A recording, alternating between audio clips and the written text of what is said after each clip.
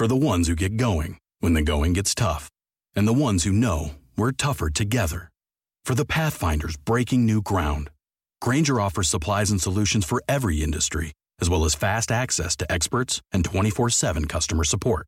Because we know you have people depending on you. So you can always depend on us. Call, clickgrainger.com, or just stop by. Grainger, for the ones who get it done.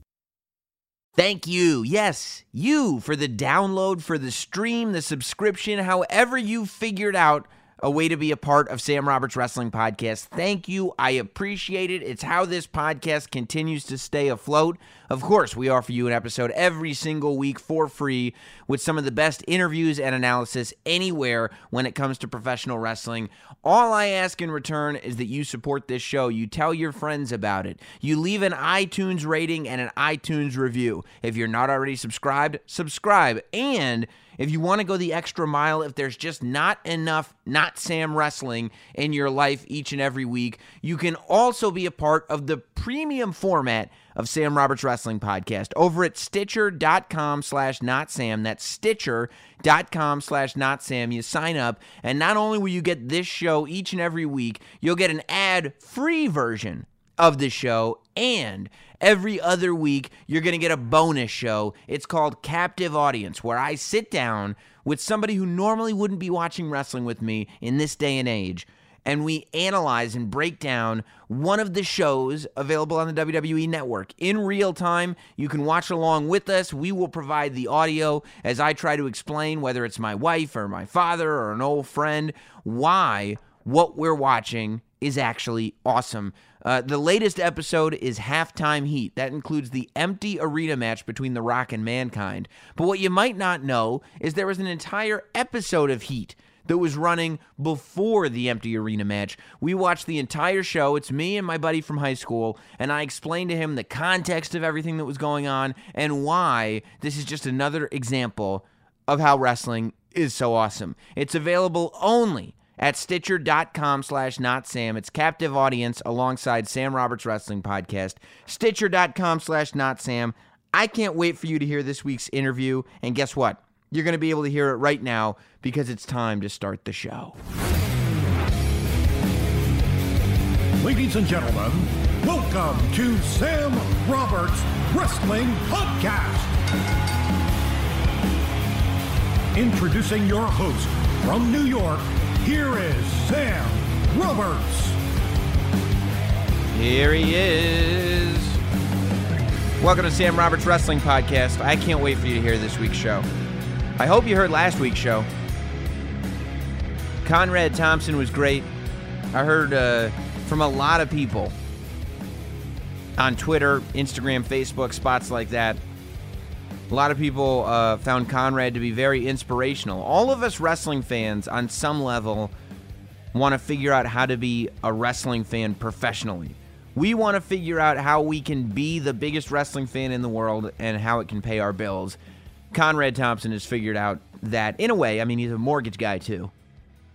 If you want to be a wrestling fan for a living, you probably got to have another job to go alongside that. But Conrad Thompson has certainly figured out a way to make a living in this podcasting world, and it was great to hear him impart some of that wisdom upon us last week, as well as talk about how the relationship has been with their show, him and Bruce Pritchard and the WWE Network, as well as what it's been like working with Eric Bischoff for the last several weeks on their new podcast, 83 Weeks. So it was great, a lot of great feedback on it, and I really appreciate it. You know, I talk about Twitter, Facebook, and Instagram, and I do want to say that within the coming weeks, we are going to be going through somewhat of a rebrand here on the podcast.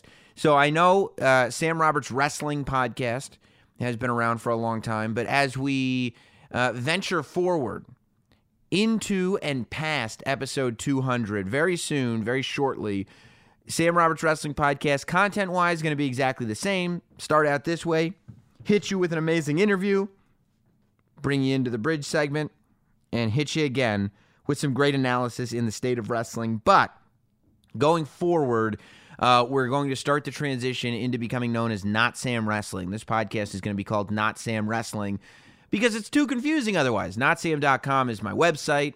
NotShoes_IG is the Not Shoes Instagram account for all my stuff about sneakers. Not Sam across all forms of social media. NotSam.com. Not Sam Wrestling. A lot easier for everybody to remember. So we're going to, over the next few weeks, transition into going from Sam Roberts Wrestling Podcast to Not Sam Wrestling, which I'm very, very excited. Not Sam as a content brand is going to continue to expand over the next several months and probably years as well. But it's very fun for you guys to be in on the ground floor, and this wrestling podcast is going to be a huge part of that because Not Sam as a content brand, as a lifestyles brand, I mean a huge pillar of that. Maybe the biggest pillar of that, but a huge pillar of that revolves around pro wrestling, and that's why this podcast, Sam Roberts Wrestling Podcast, a.k.a. Not Sam Wrestling, is going to be as important a part of it as any. Probably more so.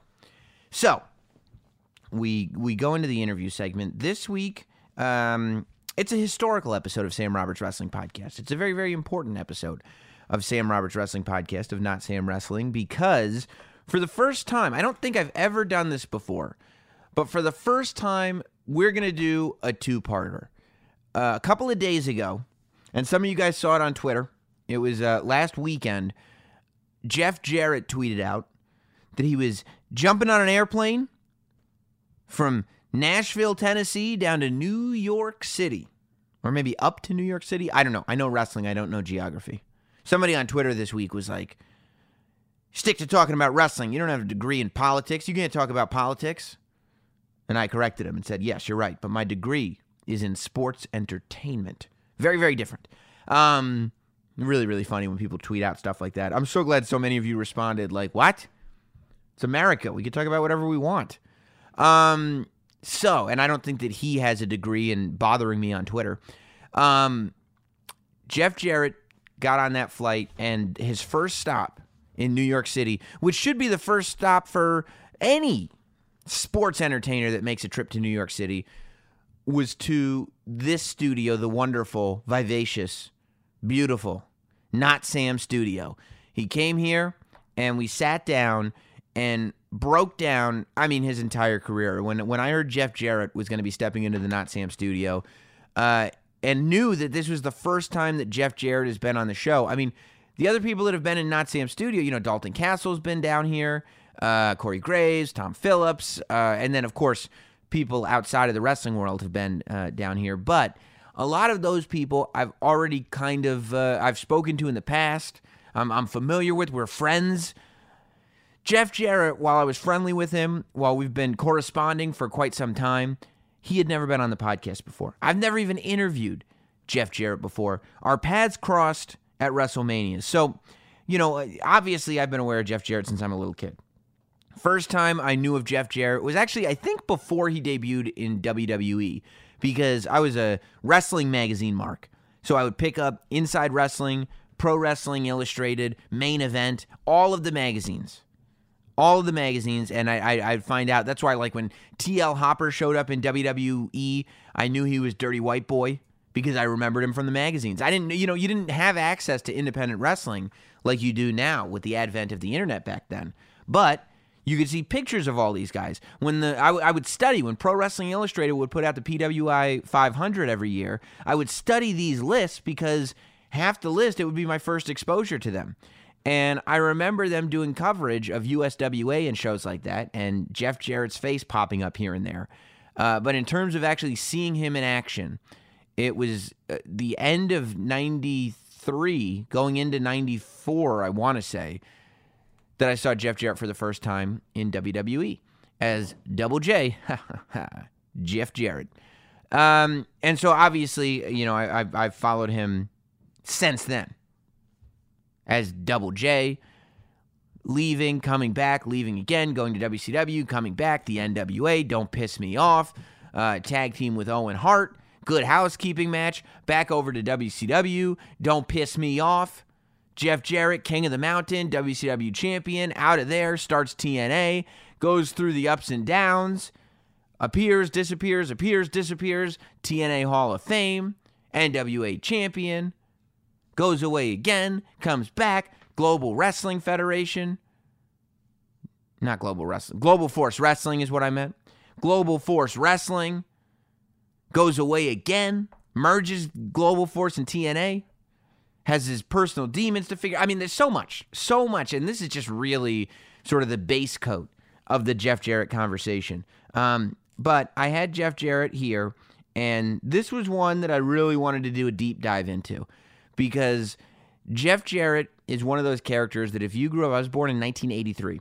If you grew up at the same time that I did, if you're, 10, 11 years old when Jeff Jarrett first busts onto the scene, unforgettable character. One of the last real unforgettable characters. You remember the vignettes, you remember everything.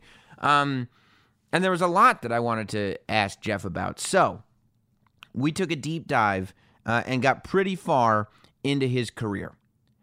We ended up talking for a very long time down here in the Not Sam studios. So I've decided for the first time ever to divide this interview up into two parts.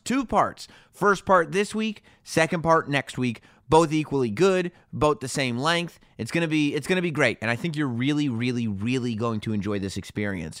So this week, we're gonna start with part 1 of the Jeff Jarrett interview.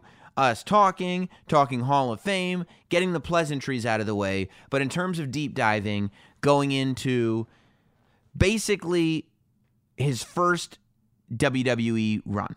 That's what today is going to be about. It's going to be about getting to know Jeff Jarrett a little bit, seeing what he's up to today, and then going through from the time he started in WWE until the time that he packed his bags and went to Atlanta for WCW for the first run. I believe that's where we'll stop.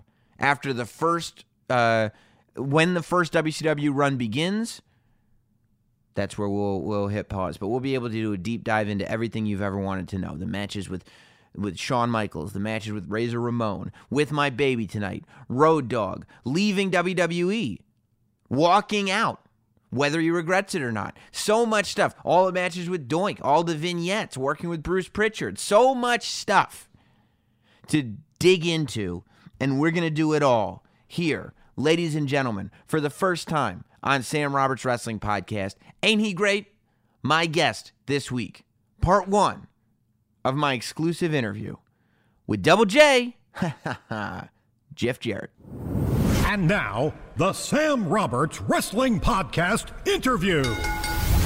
Welcome to Sam Roberts Wrestling Podcast, here from the Not Sam studio. And I have to tell you, this must be huge for my guest. I'm, of course, the last professional broadcaster, Sam Roberts. But in a single year, to be inducted into the WWE Hall of Fame and to get to sit down in the Not Sam studio, it's got to be a huge thrill. Jeff Jarrett is here. Jeff. And the third thrill is I'm sitting with you, Sam, in Midtown Manhattan. Your view is incredible. That's right. Just beyond the camera, you can see across the river. And Mean Gene. Mean Gene's right there. Yeah. Everybody's there. And who else is there? Oh wow. Yeah. There's Dink and Doink and right. A whole. Right. All There's the Yoko. Look at Yoko. In his robe and everything. Yeah. The Midtown Manhattan regulars. Yeah. It's great to be here. We joked quite a bit about it in Mania weekend, and you finally coughed up the right cash. And I did. Here I sit. Well, the price tag's heavy. We had to do a few, almost 200 episodes before we could gather up enough money to get you here, but it's worth every penny. And a few garage sales in New Rochelle, right? That's right. That's right.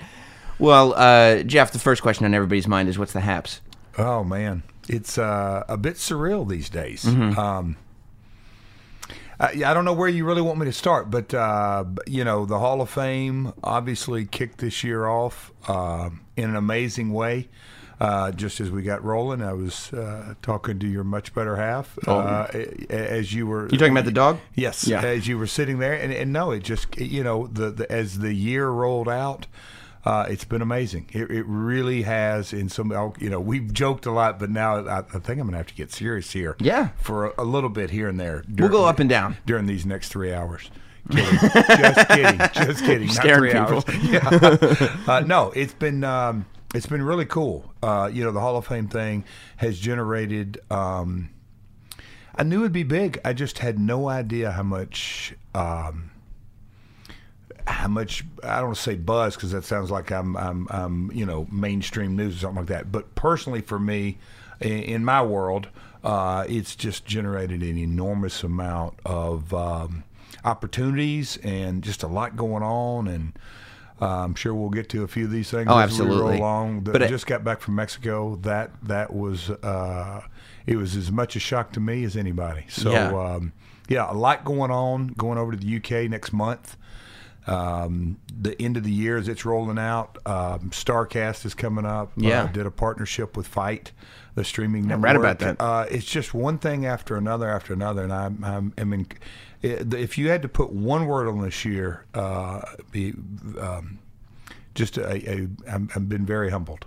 Humbled. Yes. That's really interesting. In an amazing way. I never would have dreamed 2018 would have started off and continued to go like it has. A lot of times people take the negative things and say like, oh, that humbled me. But for you, it's all the kind of this new wave of success. It's almost like this new part of your career where a lot of people are like, well, that's it.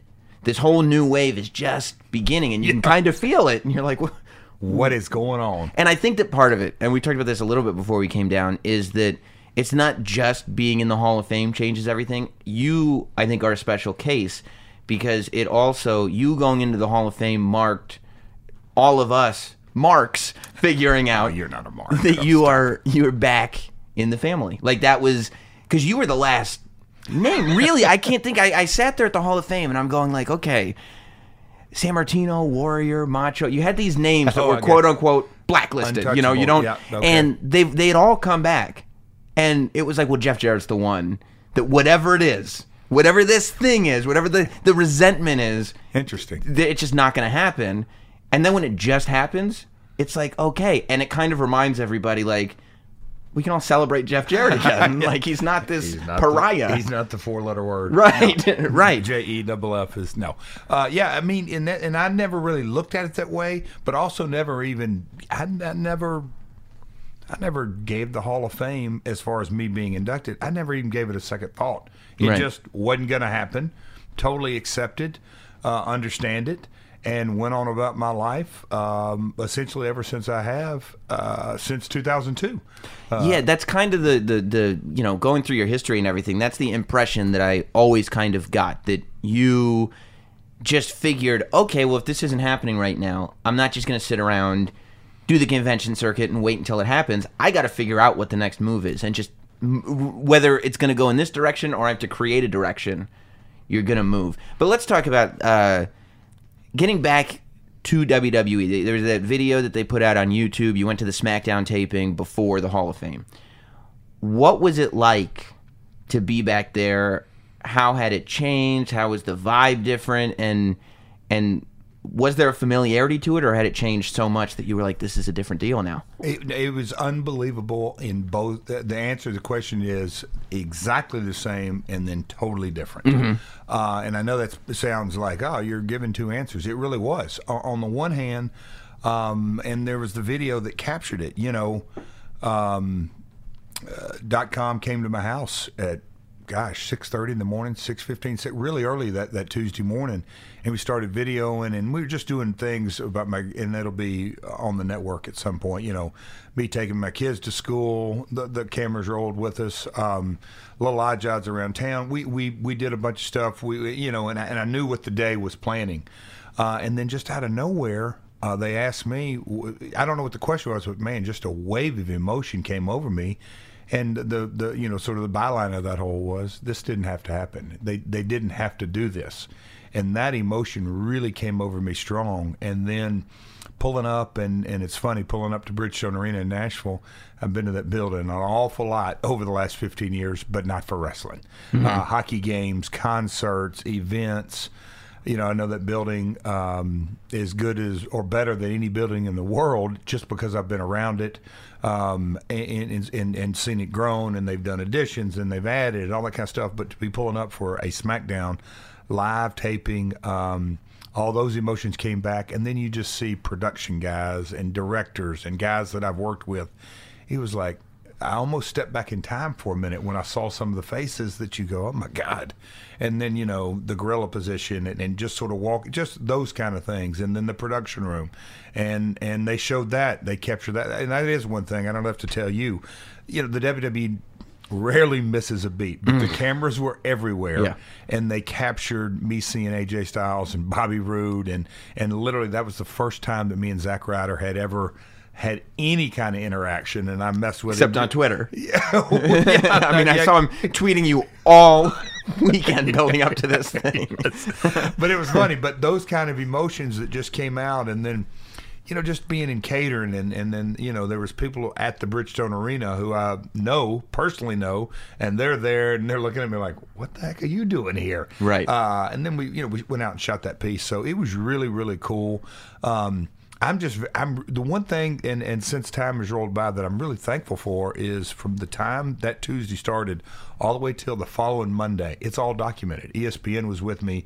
They've got pictures of me and Sean, and just, I call it intimate moments, me and Goldberg, and backstage at Mania, all that kind of stuff. So, but that Tuesday, very emotional, and man, it was special. It really was. And it really is amazing. It's got to be for you, because when I think about it, like as a fan, it's amazing. You just talked about getting to see AJ Styles and Bobby Roode and getting to see Goldberg. And like that weekend, I feel like really accentuates the fact that WWE has evolved way past a company and into this is the representation of almost wrestling history in the United States. You know what I mean? They've gotten all the libraries. They're curating. They've gotten the superstars. Like they're getting everything under one roof. And it's so different than you can almost say that about the NFL, because the NFL is American football. Sure. And now, I say that with XFL and another organization on the way. NFL for now, as we speak. Yeah, as we speak. That's Right. But I've obviously been on the outside looking in since 2002, and, dealing, whether it's with Marvel Toys in the beginning and then Jakks Pacific or broadcasters around the world, it's WWE, and you could almost to a T look at different barometers from a financial point of view, from a viewership point of view.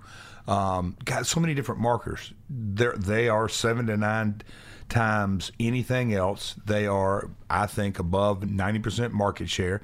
They are professional wrestling. And then I got the opportunity, as we've just talked about, to look at it from a perspective of the Hall of Fame. Yeah, it is the professional wrestling industry for all intents and matters.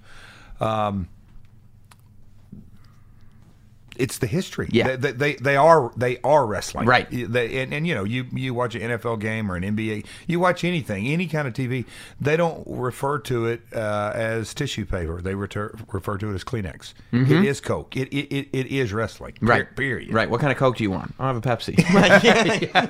Well said. Yeah. Well, you've done this before. Well, let's. How does that compare to you walking in? Because when you started full time with WWE.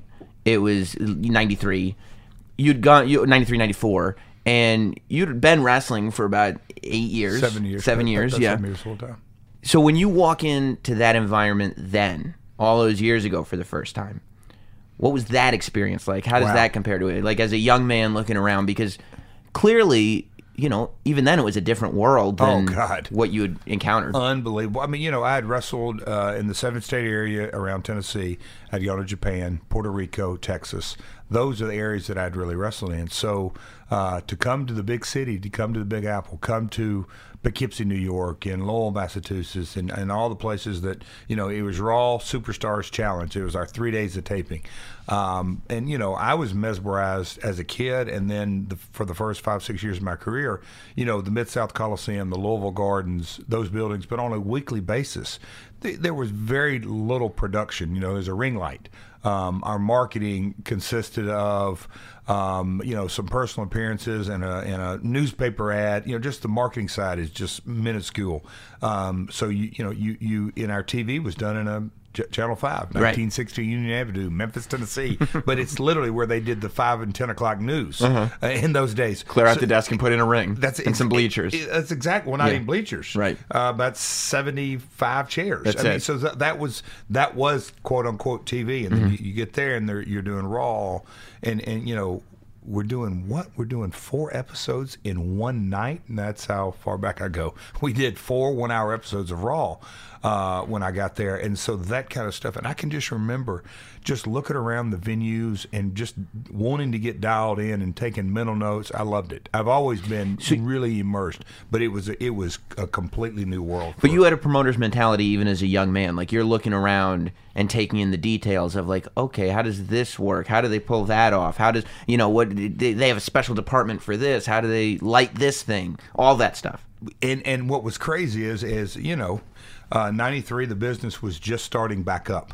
91 down, 92 down for live events and all that. And I can remember, wherever we shot TV, it would look completely sold out and people going crazy and fast paced and in and out of breaks. And I can just remember going, well, wasn't quite like that when we taped it. No, Dad. No.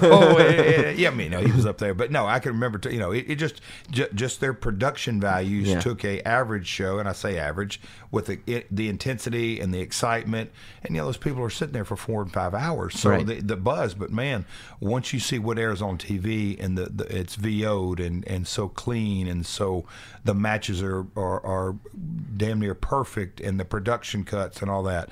I was like, this is how you do it. Yeah.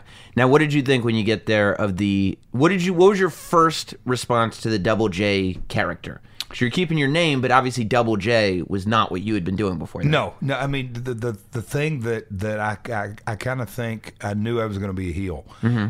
That excited me because I'd been 7 years of the blonde-haired, blue-eyed, baby face. And your dad thought that's what you were naturally, right? Yeah.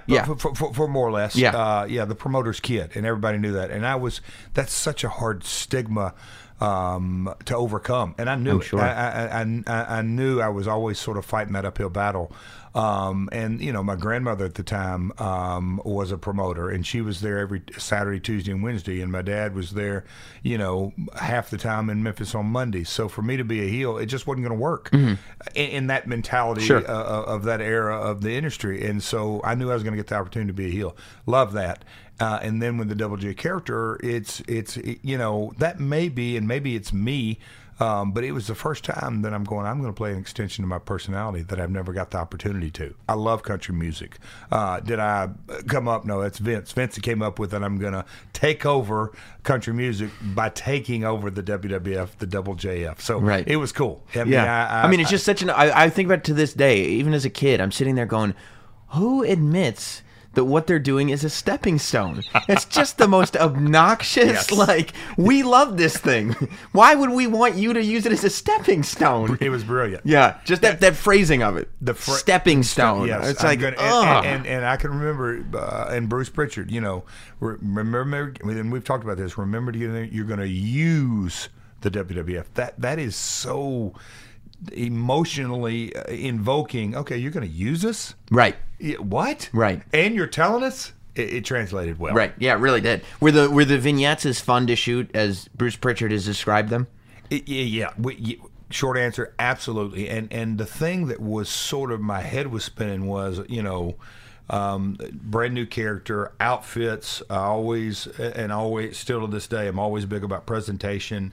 If you don't look the part, there's no way your audience is going to believe you. It doesn't work. Right. I mean, period. I don't care if you're playing a bum. You better look like a bum, right? A real bum, not a drugstore bum. But anyway, but no, that. And so I remember the costume changes and making sure, and it was good. But we did all that in 2 days. That is something that I look back now. We as a producer, I would never ask a guy, hey, go shoot me, I think 10, 12, I don't know, 10 vignettes, and we did recaps. Hats off to Bruce and Kerwin. Right. Those guys came to town. Kerwin's one of those faces, by the way, who's still there. With WWE. He still remembers it, and he had fun. We all had fun with it, and I didn't realize how much fun I was having because I was so dialed into it.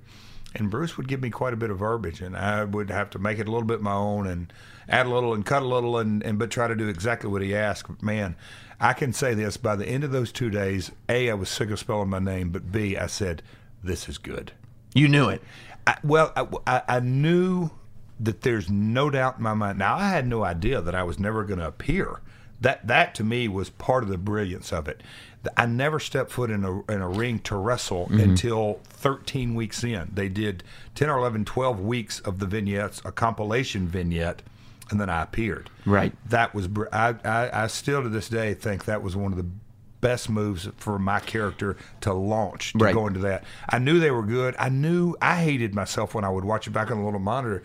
You know, that's Bruce. Bruce really invoked a character. We're sitting here talking about it. Use and stepping stone. Yeah. Those kind of words, and you just go, what an asshole. It's true. And there was this moment, too, when I realized how effective those vignettes were. It really wasn't until the Hall of Fame, because I was there at your rehearsal, and that's when you walked out and you were practicing your intro, when you went, howdy, folks. And I was like there's a visceral thing where I was like, oh, I can't believe how much, I remember how much this means to me. But it was also, I think, one of the last characters to be introduced like that. You know, everybody talks about Ted DiBiase and Mr. Perfect and those classic, even, you know, Dusty Rhodes when he first came in, those classic WWE vignettes. Like, Double J was one of the last characters to be introduced through those vignettes over the course of that many weeks. And I call it equity. You really put a lot of deposits into a character when they don't see you wrestle. Everybody wrestles in a 1 hour or 2 hour, now 3 hour show. And I can remember the first house show loop that I went on, you know, good booing, you know, a good reaction coming down the aisle, but when they'd give me the mic and they were lowered, and I'd just say that, howdy folks, Double J here, boo! I mean, they really can't, just that. And you know what's great too? I just thought of this, is the music would play in the vignette, which means when that music gets played for the house, immediately we all know who this is. That's what I'm saying, presentation. Yeah, and we're booing. You know, you got your Porter Wagner outfits on. In my TNA days, you know, that presentation is something you just think, how do you present? How do you do it? And that they did it right. Oh God, back in those days, man. I know it's a different era and it's a different mindset and the millennials and all that, but there's something to presenting a performer. You know, I'll say this: NFL. The NFL, the Fox guys, and I know they're going on SmackDown, but when you watch their hour pregame show, you know Favre again, or you know back in the day, whatever the storyline is of the football game, they did it right, and you bite in, and that's something that I think professional wrestling fans, they want to see that pregame hype. Whose idea was the straps, the strap top? Because I feel like I hadn't seen before. I haven't seen it since. That's probably a reason for that. No, that was me. Yeah. I wanted something different. Did you just think of it? Did you draw a picture and give it to a seamstress? Yes. Yeah. Yeah. Jill, my wife at the time, who passed away in 2007, I said, look, there's got to be some things. But, you know, Jerry Lawler had the one strap. Right. So I couldn't go with, and I'd never liked the singlet because I'm not an amateur wrestler. I was never an amateur wrestler. So I said, all right, I'm going to. And then one thing led to another, and I actually did. I sort of sketched it out. First, I came up with 3. But if you put 3 on the front, then it's really going to look stupid. 2 on the back, that's sort of. Or one, I'm trying to think. I did a couple of different things, and I came up with 3 and 2. However it was, it worked. Yeah, and spaced out properly, so it's not just like in the middle and you got weird like spaces, dead space. Trial and error with my seamstress. Yeah, but yes, bless her heart, man. She was great. She lived down in East Nashville, and once we sort of got it going, I can remember she said, "I'll have them ready for you on the next trip," and she had them ready. What were your expectations going into WWE at the time? Did you think, okay, they got all this hype around me, I'm going right to the main event? Was it, okay, it might take some time, but... You know, the one thing, Lawler had gone up there, and Lawler, you know, was my dad's business partner, but as far as in the ring, he so good. I mean, God, he was so good. It's so good. But, I mean, just, you know, in those days, and he wasn't, you know, in his earlier days, I heard earlier stories how, you know, him and Dundee's in their prime in the early 80s. I was a little bit past that. But, no, Shawn had come to town. Owen had come to town. You know, Shawn and them made their path through. But, you know, I'd known Shawn. I'd seen him. You know, he had a great run, 91, 92, 93 when he was breaking out. Yeah. And I knew I'd had my matches with him. So I'm like, all right. And then, you know, Kurt Hennig had come down from Minneapolis, and then he went up there. So I had worked with guys who were main eventing or semi-main eventing in the WWF. I was ready to get there. I worked 6 or 7 nights a week, was working out like crazy, studied the game back then. I wanted to have the best match on the card every night. And just tried to I don't say I wanted better opponents. That's probably not the accurate deal, but I wanted to get on a bigger stage. That's for sure. Now, was there any disappointment in that first year? Because really, it wasn't until your second year that you really started to have some stuff. Because the first year of pay-per-views, you had your Royal Rumble match. You had WrestleMania you weren't even on the show. You got the tag match was wiped off because of the ladder match, right? So that's that. But you had Mabel at SummerSlam, which I don't. And Doink, that was Kevin Nash used to joke with me. He said, "Oh, at least I don't have to wipe makeup off." Right? Because you ran with Doink for a while, right? Right. But no, Jack Lanza, an agent at the time, and he didn't even say this to. It was almost a matter of fact. Chief Jay Strongbow was an agent. Those guys, in those times, the way they looked at it is you're going to have a year before you get put in a slot. It was a year to get over. Yeah. It was we're going to do this right. Because if you look at each of those programs that I had, it was a building block. Yes, it was another building definitely. block. It was a building block. And me being around the industry, was jumping up and down? Yeah, I get to do this for another 6-8 weeks. Yeah, I get to do this. No, but I did know. I understood. They're building the character. And just the reaction. I could hear when I went out every night. Right. And it built and it built and it built. And I'm like, yeah, there is. I keep going at equity. But that's I knew when they pulled the trigger on whatever angle for us to get ratings or draw money or that it was going to be ready because they were building it and it's a slow build and that's the right way to do it. We'll get back to Double J momentarily. I've told you all about it before. If you haven't listened to me yet, now is the perfect time to listen. Buying tickets to sports and concerts. It can be complicated. It can be confusing. But I'm here to tell you that there's a better way to buy, and that is with SeatGeek. This is a big weekend coming up for WWE. Chicago. It's a big wrestling city. You're talking about TakeOver Chicago. You're talking about Money in the Bank. You're talking about All In coming up in September. All these shows are difficult to get tickets to. How about a couple months from now? SummerSlam. You're talking about the Barclays Center hosting TakeOver, SummerSlam, Raw, and SmackDown. People are already coming up to me, and they're going, Sam, I'm trying to get these SummerSlam tickets, but I think I waited too long. You know what I tell them? No such thing. You know why? SeatGeek. All you have to do is download the SeatGeek app onto your phone, and the rest is as simple as point and tap. Listen, they put up seating charts of first of all, they have every event you could ever want. It's not just for wrestling. A lot of you guys are probably going to want to go to wrestling shows. It's for wrestling. It's for other sporting events, football, baseball, basketball, whatever you want to go to. Broadway, comedy, concerts, whatever you want to see. Hot 97 Summer Jam was here in New York over the weekend. You could have gotten tickets to that via SeatGeek, but you slept on it. Don't miss the next big show. Get tickets to it on SeatGeek. A little picture is going to come up. It's a seating chart. You can make it big. You can make it small. It shows you all of the seats available, and they're color-coded according to value. You can make sure you're getting the best seats at the best value, guaranteed, through SeatGeek. Plus, all of their tickets are guaranteed authentic. You're not going to get embarrassed going to the door, and you're going to know that you got the best tickets available because SeatGeek brings in data from all over the place to make sure that it's in one simple, easy to use, easy to find place.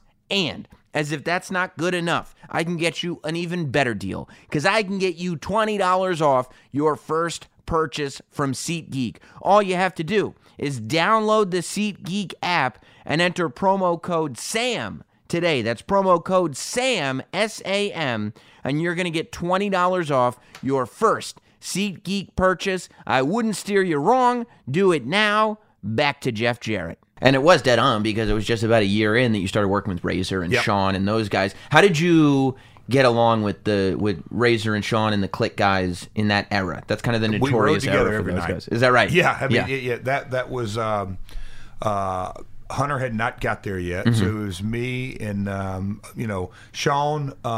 It was Kevin, Scott, me. And Sean in the car, and sometimes Sean would be off and Lex Luger would be in the car. Wow. So there's some funny stories, the four of us traveling together. But no, me, Kevin, and Scott did a lot of traveling, and then X-Pac was in the car quite a bit. So there was a group of, we need to split up. But no, that's who I ran with, who I traveled with. And so, I can remember Scott Hall laughing like, look at you with all that. Because every night after you wrestle Doink, you got face paint over you. Of course you do. So, on a house show run, I'm wearing the same thing. All right, guys, we're going back to the hotel, blah, blah, blah. I'll meet you downstairs, and we're going to go to eat and Denny's or whatever. What I have to do first? Get the makeup out of my jacket. Scott says, let him go wash. No. So, yeah. And what do you have to do that in a sink? Yes, hotel sink. Yeah, you just have the to big hand time, wash. big boy. That's it. Yeah, we finally got here. I got to wash clown makeup off my jacket. Exactly.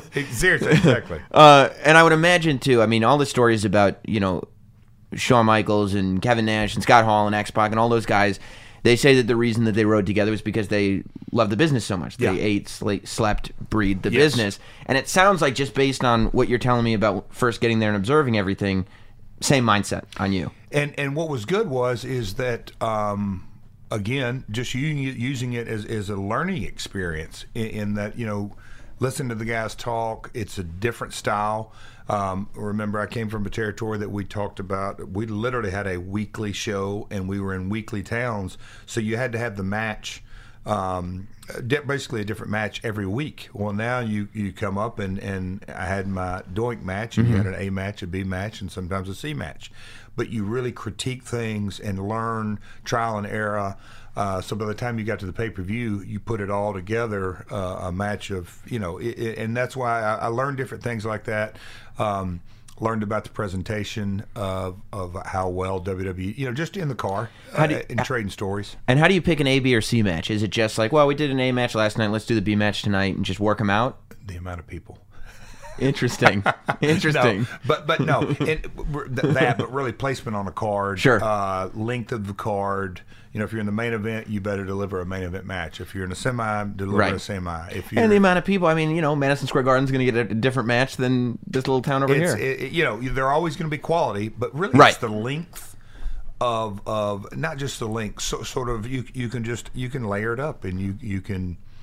That to me is a pro. There's a time when you leave everything out there, and there's another time that you just got to be smart with your body. Mm-hmm. You absolutely, in those days, we were doing 10 on, 3 off, 4 on, 3 off. Right. And so that's a grind. How did you get along with Vince McMahon at this point? Good. Yeah. And that's if you want to get to it. But I've never, not really, I don't want to say personally got along with him. Definitely had creative differences. Right. But it was great. And, the thing that I would listen to is that's been back when he was play-by-play. Him and Lawler were play-by-play on Raw. Yeah. And you could really, yes. I mean, you could figure out what he liked.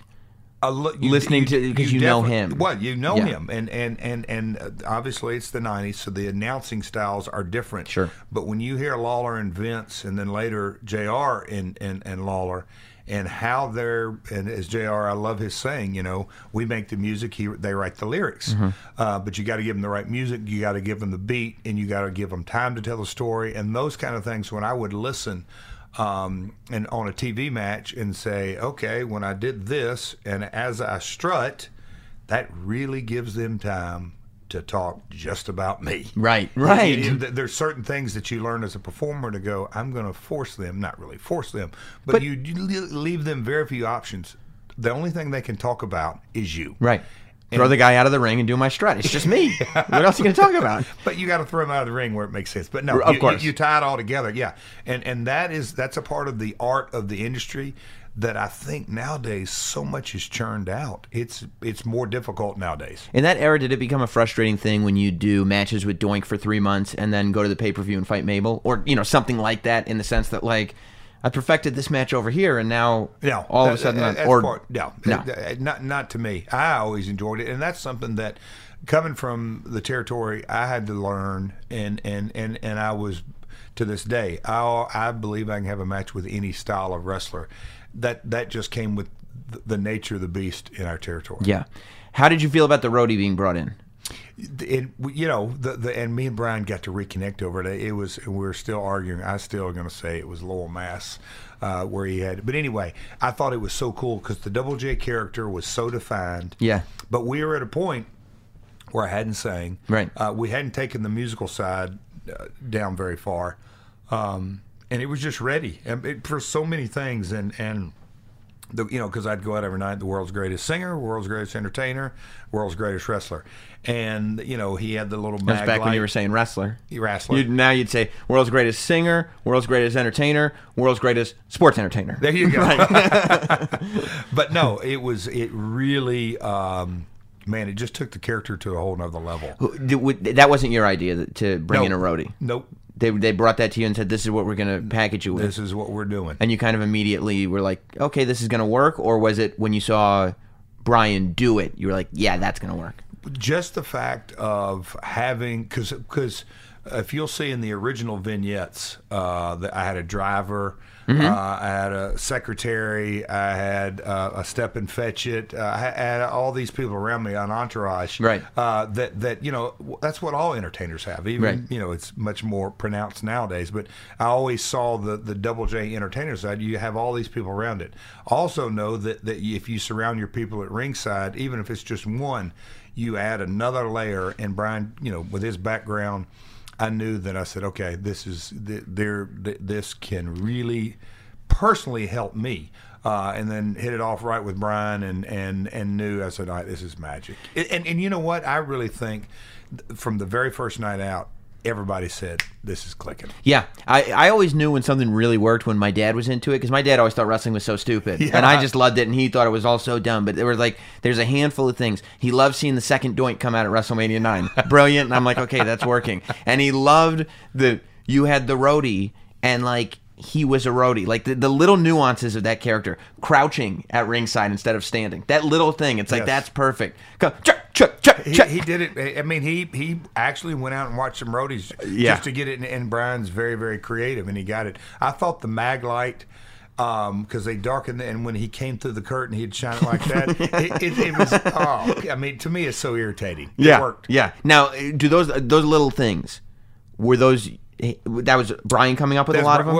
Brian was, hey, what do you think about this? I mean, he said, I'm going to wear this hat backwards, and he got an elbow pad, and he... Yeah, the single out. Yeah, and he got the handkerchiefs hanging out, because he just went out and saw he just looked at 30 roadies around and said, I'm going to take some of this, some of this, some of this, some of this. And then he went and talked to some of the guys. I think somebody on the staff talked about his mag light, a guy backstage who came, they pull it out, and he said, I need it. I mean, he really took that character and dove in. That's great. So, of course, that leads us into the thing that, and Bruce Pritchard has a lot to do with modernizing the fame of this, the song. Yes. With My Baby Tonight. Obviously you would have heard that song before the rest of us. Don't you have an entourage that gets me more coffee? You would think so, right? I need to get the intern who they're out there chasing headlights or something out That's there. Right. Street lights. That's right. So you heard the song before we heard it? With My Baby Tonight? What do you mean before? Yeah, of course. Of course, right? Oh, yeah. What did you think the first time? Immediately, I did say, that is a long country song. Right. When they played it at the Hall of Fame this year, I was like, I forgot how long this song was. Non-traditional, choruses broke up. Yeah. The hook's great, but it is definitely not. Immediately, I went, all righty. Mm-hmm. But just Brian's vocal ability. Now, when we would ride up and down the car, I had no idea. It was a month in or what, maybe a couple of car rides in. I'm like, dadgum, this guy can sing. He to this day, he can sing really good. He's got a tone in his voice that is just unique, and he can sing anything he wants. But I knew, I said, okay, this is going to be good. So the idea of the roadie singing, the roadie character was not brought in to eventually sing. It was just, we have this roadie character. As it turns out, this guy can sing. They knew he could sing. But yeah, I don't know how far. That may be a Vince McMahon question. Yeah. Immediately when he heard they could sing and how they put everything together. But it wasn't much long after, because he sang for him in his audition in Lowell, Mass.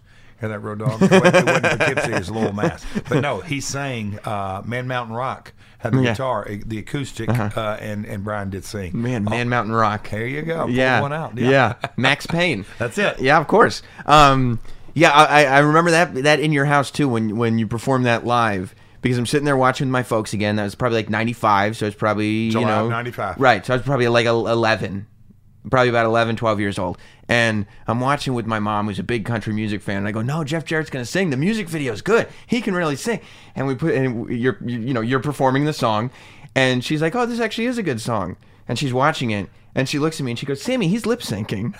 And I went, no, I don't think so. And my mom smartened me up to what was happening way before anyone. Oh, where's she at? Yeah, I know. It's like, you don't tell kids. You're not supposed to. No, Easter Bunny, Santa Claus, and Jeff Jarrett. Yeah. Yeah, no, it's just Double J. So after that is when the controversy starts to build, because that's when you and the Road Dogg leave. Yes. Kind of like was it at that show? That was what, you know, there's what a crazy night. But yeah, I did the performance, right, and the match. So that should have been, it's the Shawn Michaels match. It's a great match. And you're like, okay, that's a lot of shine for Jeff Jarrett. Out of a 2 hour and 40-minute show. Right. Me and Brian were like 45, almost an hour. It should have just been called In Your House Double J. Yeah. Like it was your show. Yes, in Nashville. In Nashville. Yes. And you guys walk off. Yeah. Why?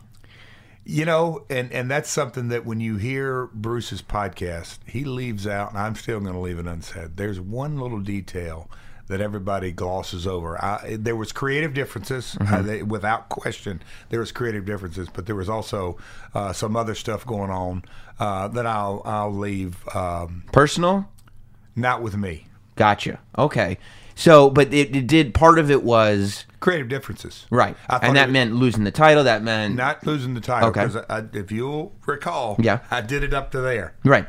I thought the video had just come out, and I had voiced my opinion pretty loud, and I just said, "Man, we are pulling the rug on this very, very quick. Let this salivate more." I didn't think me and Brian should go right into the storyline immediately. Gotcha. I definitely thought there was a lot more legs on the situation, because it was, and you know, hey, at the end of the day, it's his ball of wax. He's the owner, and he can do exactly what he wants. I just didn't have to join into that game, and chose to switch the title, and I'm going to go home. Right, and you didn't even do the angle that was supposed to happen, right? That was supposed to be and from I'll say, even in those days with my promoter hat on, why give them the angle to cause further confusion? The end of the story is Double J losing the belt to Shawn, and let's move on down. Right. And that's where a lot of history sometimes gets overlooked or rewritten. Brian didn't have to leave that night if he didn't want to. Right, and that's what I was going to ask you about, because it would seem to me, and you would know far better than me, but the only reason to do this so quickly is to transition Brian into a babyface as quickly as possible, get you out of the way, and have Brian singing his country songs and try to make some money off of this thing, which I understand why for you, you're like, whoa, like, the whole WWE run was building to this point, right? Yes. And so to just blow it up so you can, I get why you would not like that, but I just thought it's too soon. Right. I just thought it was way sure. too soon. Sure. Yeah. Why did Brian leave?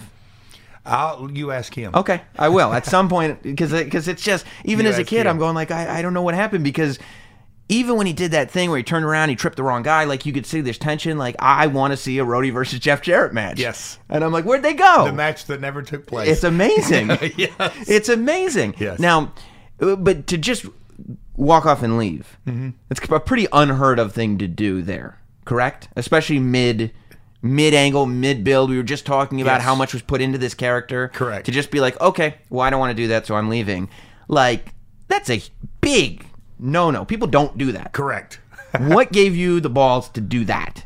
You know, and I don't ever look at it as the balls at all. It was, I appreciate the fact that that you guys have a creative direction you want to go, and I hope you appreciate the fact that I'm not willing to go down that road. So, you know, the lack of a better word is, I'm not walking out with the belt. I'm not holding up anything. I am going to go my separate way, and certainly, didn't hold a gun to Brian's head, and he left willingly as well. But you told him I'm going to leave, and he's like, okay, yeah, you're right. Yeah, he knew completely. Yeah. Were you surprised? Did you figure your WWE career was over at that point? Not really. I mean, I'll say over. No. It didn't seem so egregious to you.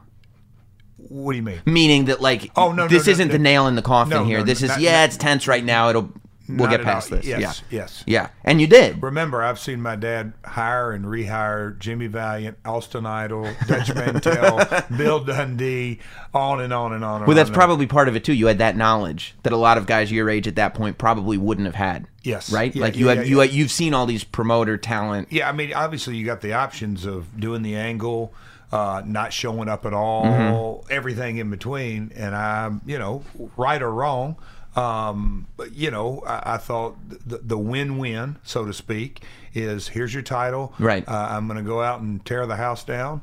And did you specifically go like, okay, if I'm going to walk out tonight, I'm going to make sure I have the best match that I've had in WWE? It's hard to have a bad match with Shawn Michaels. I guess that's true, too. And again, we'd worked together since '88, so we knew he's. I don't think he has a peer, his longevity. I really don't. Yeah. But I did know, it's against Shawn. It's in Nashville. I knew what I was doing after the match. I made sure that, and I was hyped up. I mean, it goes without saying, the performance side of things, that was a blast. I love doing that. And it was in the back of my mind. I don't say in the back of my mind. One of the things I thought about that day is the people in Nashville, they're gonna dig this. Yeah, they're gonna like this live performance. Is there any part of you that after the match goes like, you hear the bell, ding, ding, ding, you go, oh my God, now I've actually got to do this thing that I was planning on doing? Or was there no hesitation in terms of no hesitation? You knew what you were doing. That's sort of in my mind, I would already. So you're back like 6 months later, more or less, right? Yep. So, 5-6 months, and it wasn't the same. Meaning? It just, I could tell when I got back, Ahmed Johnson, it was just a different temperament. Right, there was tension. Yeah, just a little bit different temperament. And Bruce Pritchard just talked about the fact that even though Vince was ready to welcome him back, Bruce was not. No, that's right. what I'm saying is that there was definitely still some hurt feelings with other personalities on the other side. And I'm sure there's even some talent in the locker room that was like, who does this guy think he is type of thing? I'm sure. Right. I'm sure. Right. Yeah. Now, so at that point, do you go like, okay, this might not work at this moment? Yeah, in your head, question. that's when you start to realize, okay. I mean, and I can remember, God, consciously thinking, I don't care how much Pat Patterson, Vince McMahon like me.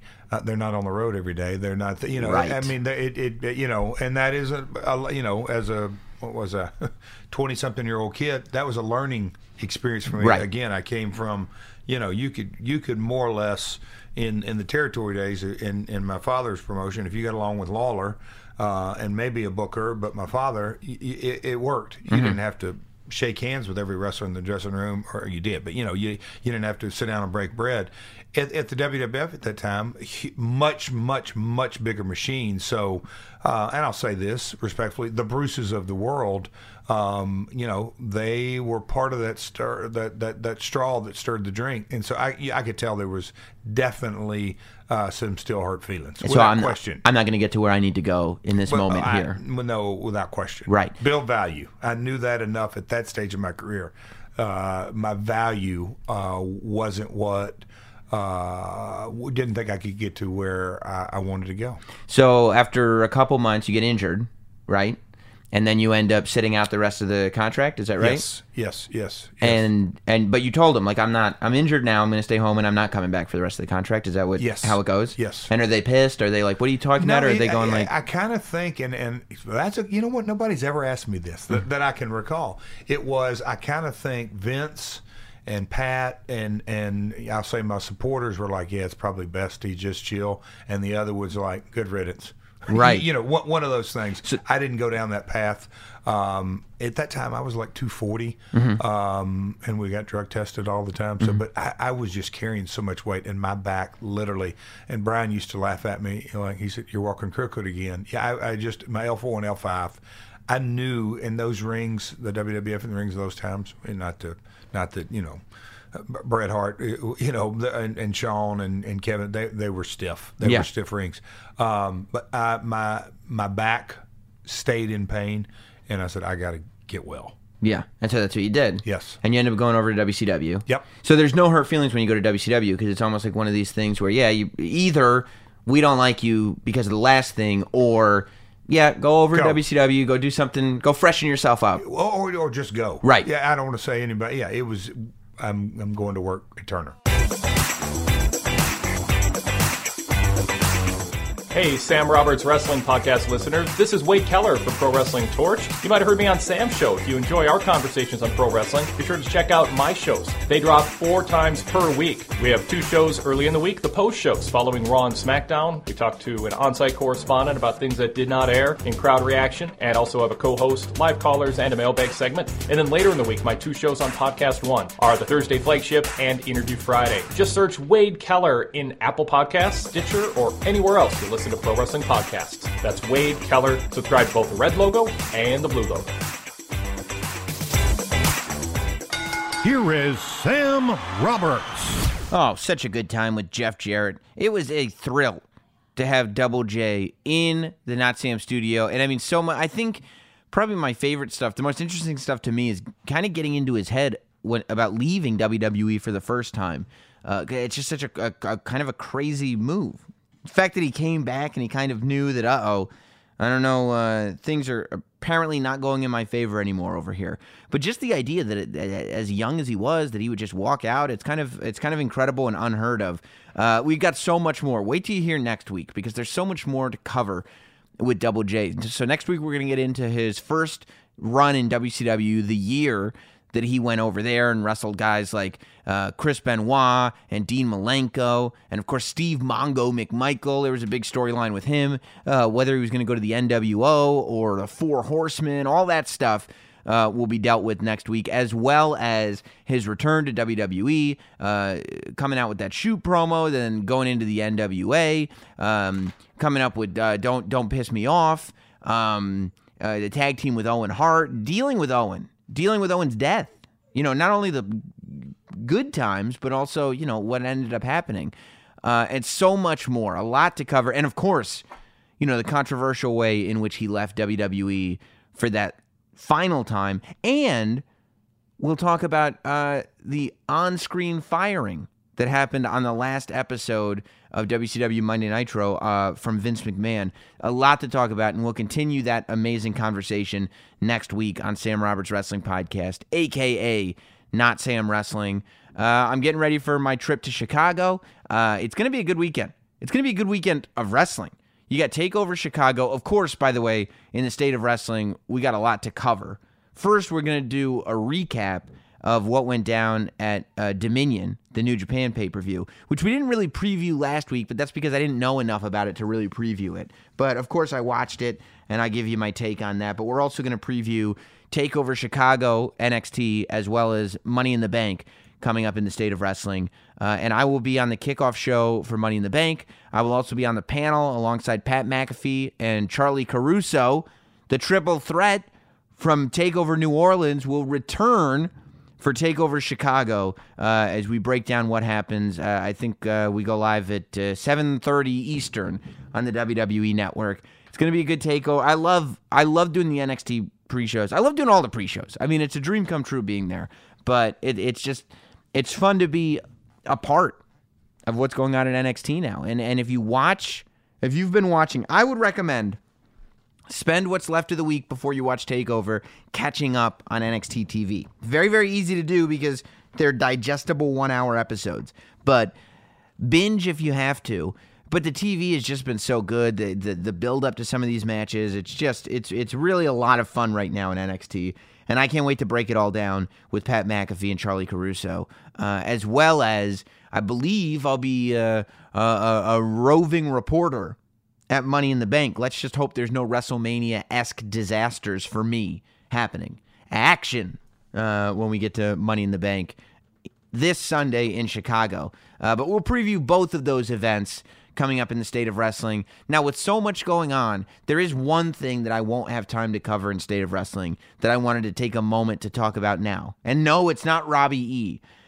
It's the fact that I was not that I was blown away, because I've always been a fan, but I just had this realization as I was watching SmackDown this week that we really need to spend some time paying attention to the Iconics, to Billie Kay and Peyton Royce, because Billie Kay and Peyton Royce are just MVPs of what they're doing. Some people are annoyed by them, but I think it's just in a bad guy character sort of way, because I think most of you guys would agree with me in the sense that they're one of the most entertaining duos on WWE TV right now. And in terms of athletes, sports entertainers, superstars that have a grasp on what their character is, it is hard to argue that Billie Kay and Peyton Royce are not amongst the best. I mean, just instantly, they go on TV, they feel comfortable in their roles, and quite frankly,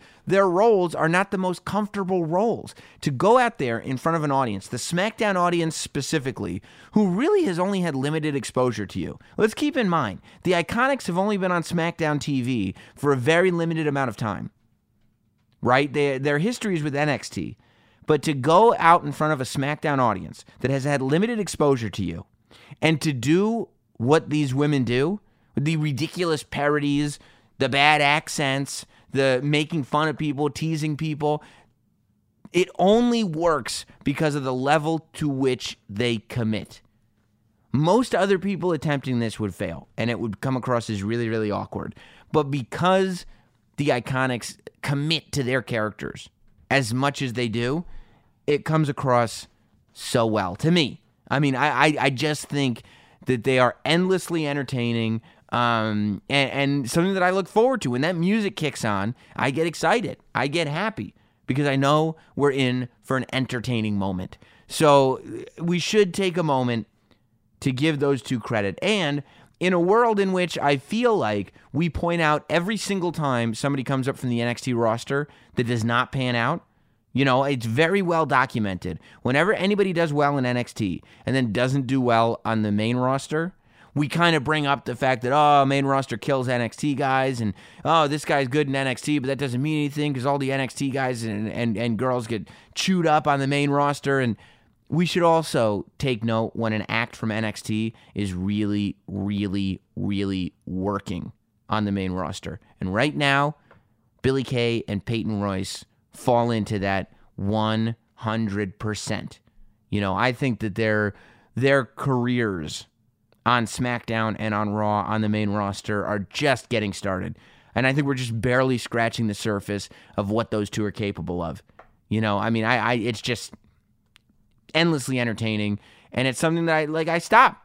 I stop. When they come out, I stop and say, okay, I want to watch this. I want to see what they've got for us this week. And it's always something funny. It's always something entertaining. So, yeah, kudos to them. But we're not here to give out kudos. We're here to talk about wrestling. And the place to do that is in the State of Wrestling, which starts right now. It's now time for this week's State of Wrestling. Yes, it is time for this week's State of Wrestling. You know what that means. It's time to break down the top 5 stories as I see them here on Sam Roberts Wrestling Podcast. Don't forget, we do this live on Facebook when we do it. That's every Wednesday afternoon or evening sometimes. So friend us on Facebook, like the page, facebook.com/notsam, and you'll get notified whenever I go live. That way you'll know when we're doing the live State of Wrestling, okay? You'll be able to watch along. You'll be able to send in comments. But let's get to it. The top 5 stories of the week. And we start with a story that was left off last week. And that's really because I didn't really know enough to preview it. And I didn't want to fake the funk, because that's something we don't do here on Sam Roberts Wrestling Podcast. Here on Not Sam Wrestling, we do not fake the funk. However, now I know a little bit more and can discuss it. The first story, the number 5 story of the week, is New Japan Pro Wrestling's Dominion event. It went down over the weekend, and it was certainly newsworthy. I mean, that's a huge understatement. These big New Japan shows are always fun. You know, New Japan shows up, their roster shows up. They always have, like, you know, I mean, it must be really interesting to be on the New Japan roster right now, because it's just so tough to break through. You know, when you've got Kenny Omega and Okada, when you've got everybody in the Elite and the Bullet Club, when you've got, Los Ingobernables, I think so. When you've got, Jericho now over there, I mean, it's got to be tough for some of these guys to break through. And I always think that as I'm watching the undercard. Like, how do you measure up to guys that are some of the most newsworthy wrestlers in the world, some of the most charismatic wrestlers in the world, some arguably the best wrestlers in the world, and they're all on this card. It's really, really interesting, and, this weekend was not an exception to that rule. First of all, I think Zack Sabre Jr. and Suzuki Minoru Suzuki are, like, perfect as a tag team together. Just because they're real, they feel like real wrestlers. Like, both those guys, if they got their hands on you, Zack Sabre Jr. and Suzuki, you'd be in such grave danger, I feel like. I just feel like that is a team that I never saw together, meaning like in my head. I never thought to myself, yeah, those two should team up. But once they started teaming up together, I was like, yeah, it's just such a natural fit that never occurred to me, and I love seeing teams that are like that.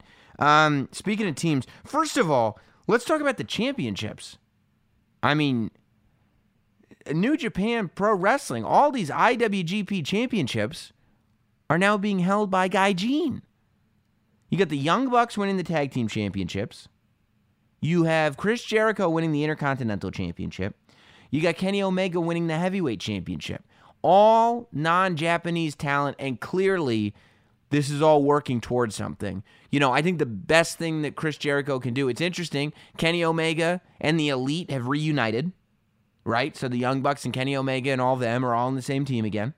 So it wasn't this sort of big breakup that we thought it might be.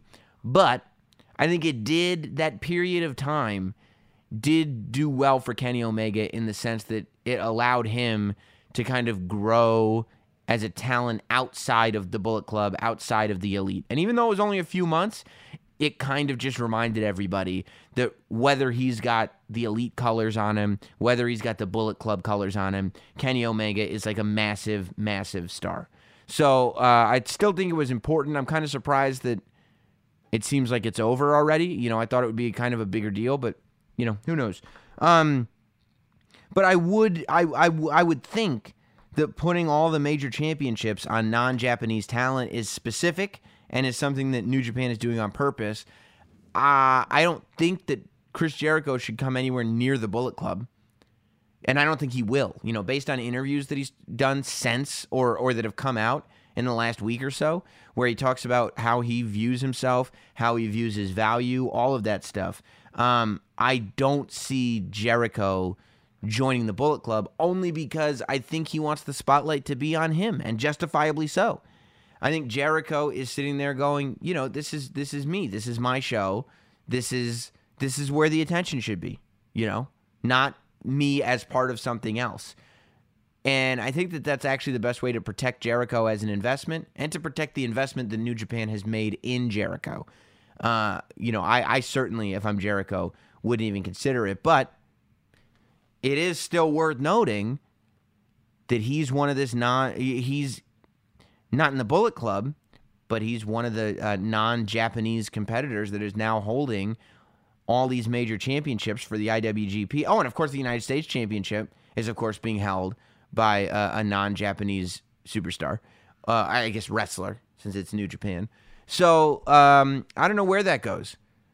It's not just Bullet Club anymore, though. It's interesting because that is kind of what the Bullet Club was based on, this sort of foreign heel faction. And now all the foreigners have titles, but some are Bullet Club, some are not. It'll be interesting to see what New Japan does with it. We can go over a few of the matches. I talked about this last time New Japan had a big show. I'm as big a Takahashi fan as you could get.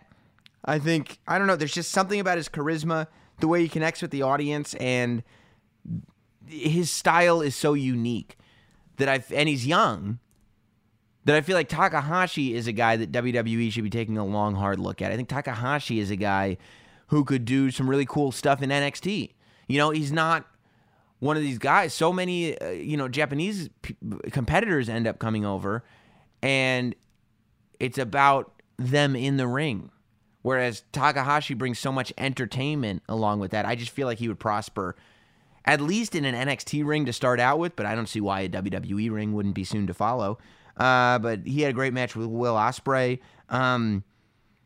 The Young Bucks, I thought, were really, really interesting at Dominion because the Young Bucks didn't wrestle in the style that they've been wrestling in the last several months. You know, it wasn't quite as on the nose. It wasn't quite as meta, if that's the right term for it.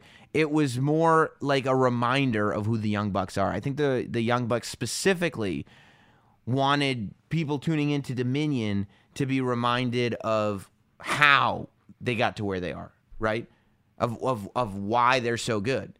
And that's what they did. I mean, it really reminded me of a younger Young Bucks, to tell you the truth. It wasn't so much about putting on a show as it was about reminding the audience, reminding us that they're great wrestlers. So I was surprised that they won the tag team championship, but in a good way, you know, because I think again, it was like, okay, you know, it was almost as if they had been saying, we don't want you to be so entertained by us that you forget how much we bring to the table. That's the vibe that I got. And so I thought, and I thought that it translated well. I thought it came through. I was talking about, you know, finding a way to shine on that roster.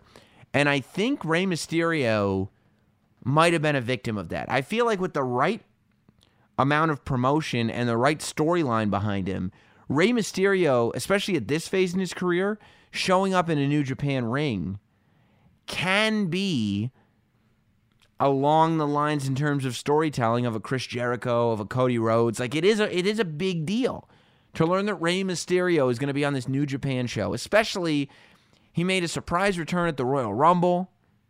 Now, 6 months later, he's in New Japan. There's talks about him coming back to WWE at any moment, but it's not finalized. It's like, you know, he's in this moment in his career, I think a lot of people might have thought he was done, and he's really, really not. And I don't know how well that was utilized. Jushin Thunder Liger is interesting because he's one of those guys where it's always fun to see him,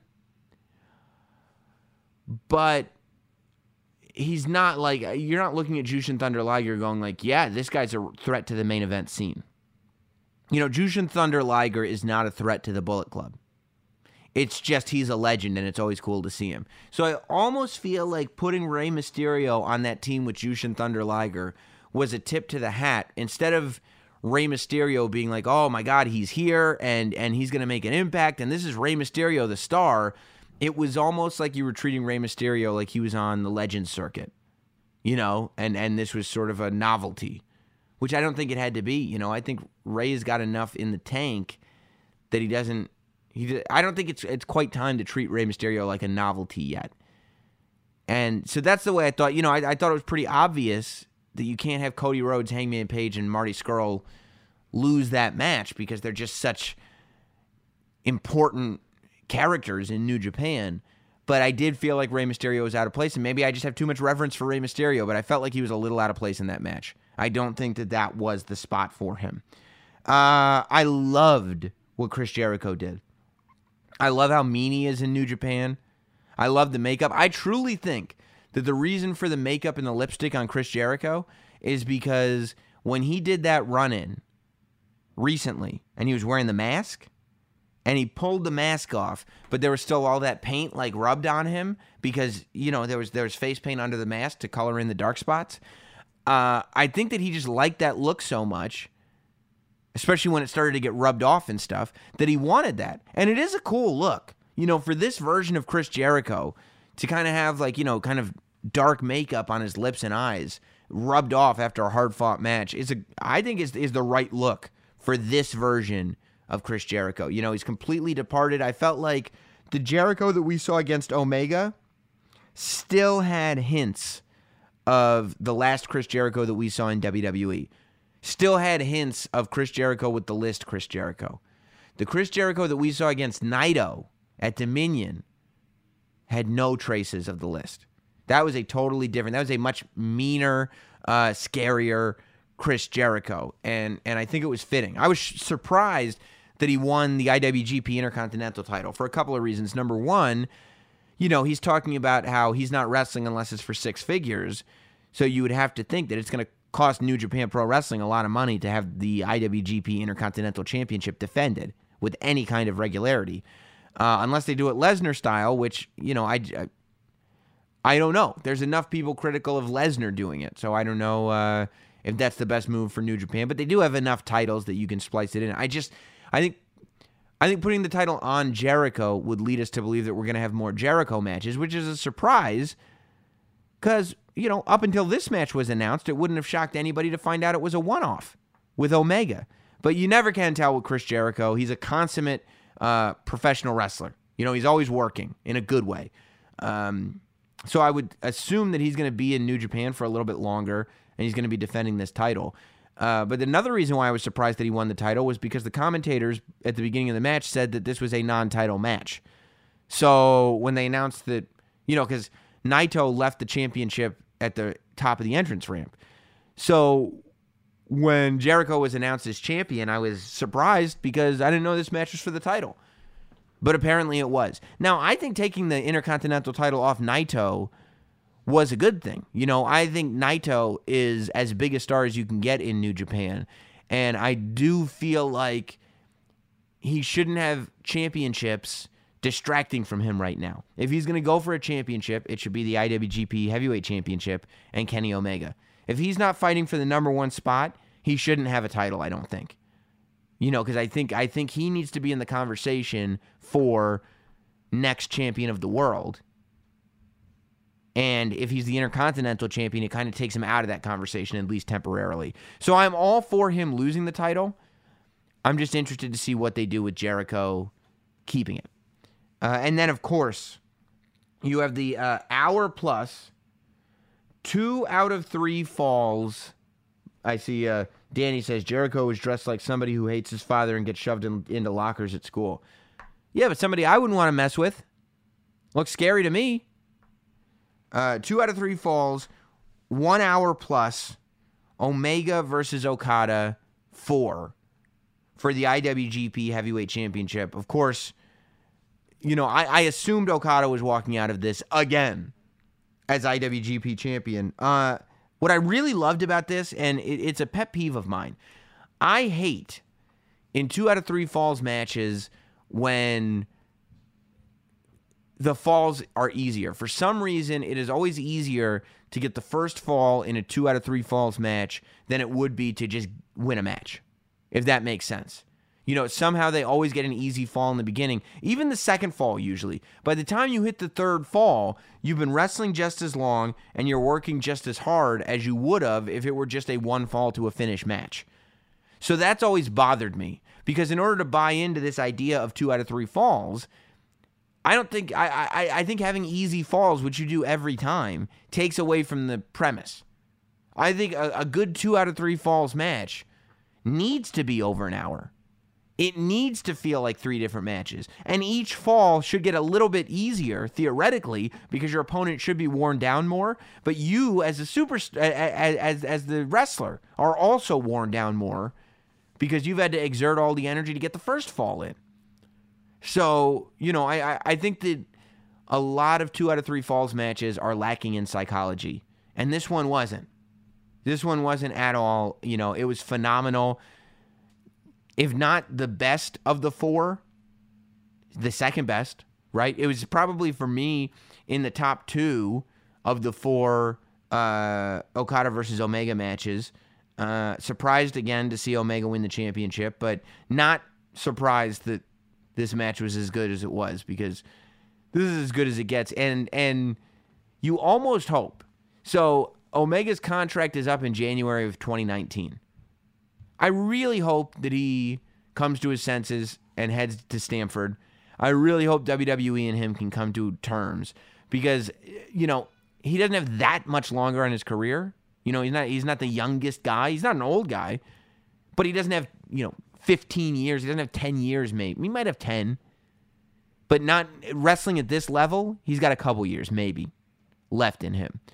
And, I would like to see what Kenny Omega looks like in a WWE ring. I think it's important for all of us that we see what Kenny Omega looks like in a WWE ring.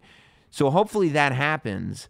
And if it does, I do hope his last match is against Okada. I would love to see the 5th one. As long as but it has to be the last match in New Japan for Kenny Omega. And that's how he loses. Because really, who is a more fitting opponent for Kenny Omega than having a 5th Okada match if he's going to lose to somebody to leave New Japan? If he's staying in New Japan, then, let this rest for a while. But if he's not, having one more Wrestle Kingdom match, I wouldn't be against it. Especially because it seems like this is the best match in wrestling that you can put on right now. So, I just think it was great. Why can't Omega be to New Japan like Sting was to WCW? Well, I think that any fan would say that Sting not coming to WWE earlier is a disappointment. I think in the conversation with Sting, whenever you talk about Sting, you talk about all the great matches he had. You talk about all the WCW stuff. You talk about the angle with the NWO. You talk about the Clash of the Champions match with Ric Flair. You talk about carrying the company when really there wasn't much to carry and he kept it afloat. You can talk about all this stuff. But one of the first conversations you have about Sting's career is, and he never got that match with The Undertaker. Could Kenny Omega beat in New Japan what Sting was to WCW? Yeah. But if he is, every time we talk about Kenny Omega, it'll be, I wonder what it would have been like if he were in WWE. And on some level, Kenny Omega knows that. And I think on some level, all of us know that. Because, that's why Jeff Jarrett was on the podcast this week. Because it's so fascinating that he's the only guy that until the Hall of Fame hadn't been back in WWE since WWE took over WCW. And luckily he was there before. Because anybody that's a major, major star and that could be really good in WWE that doesn't end up in WWE, that's the question that you ask about those careers. Non-wrestling fans are going to sit there like, oh, is he a WWE guy? When those Kenny Omega and Young Bucks pops come out, it's going to be like, are these guys in WWE? I don't recognize them. It just is what it is. It's becoming more that way, not less that way. The WWE is taking more of a prominent role in what is, especially in America, pro wrestling, but globally too. So, I think we have to realize that should Omega not go to WWE, there will always be a question. I wonder how he would have been in WWE. And I don't think that that's something that you want. As a guy, you think about your career, you don't want that to be one of the main questions of your career. I don't think so. Let's go to story number 4. Story number 4 is Brock Lesnar and the fact that he has surpassed CM Punk's, I'm putting in air quotations, record of WWE champion. I think it was announced on Monday or Tuesday or something, 435 days. So we're probably somewhere in the 440 range of how many days Brock Lesnar has had that championship. Of course, Brock Lesnar won the title at WrestleMania 33 against Goldberg, held it all the way through WrestleMania 34 when he beat Roman Reigns, and has held it since. He's only had, I saw the statistics. I think CM Punk had a couple hundred title defenses. Brock Lesnar's had 10. There's no comparing. But this is what I don't understand. You can, and some people say, is the reason that Brock Lesnar got a contract extension and the reason that the title was left on him past WrestleMania and the Greatest Royal Rumble, is that reason because they want CM Punk's record to be beaten? That's about as petty as it gets. I don't think that the WWE cares on that level about these records being beaten. But at the same time, Brock Lesnar did not beat CM Punk's record. CM Punk made that record holding the WWE Championship. Before Brock Lesnar, the longest running Universal Champion was Kevin Owens. There haven't been. It's been, who's been the Universal Champion? Finn Balor was the first. Remember that? Finn Balor was the first. Then, what? Kevin Owens got it. After Kevin Owens, it went to Brock Lesnar, then to Goldberg, then to Brock Lesnar. The Universal Championship it's 2 years old this August. Or 3, is it 3? It might be 3 years old this August. You can't, You can't just say because it's the number one title on Raw that it beats a record of a different title. It'd be one thing if it replaced that title. But the title that CM Punk held is around AJ Styles' waist. The WWE Championship is still in play.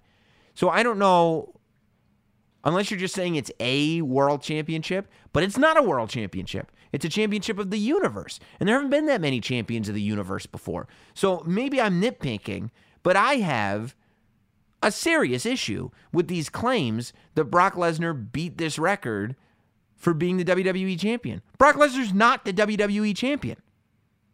AJ Styles is the WWE champion. Brock Lesnar is the Universal Champion. Brock Lesnar set the record for longest running Universal Champion months ago. Months ago.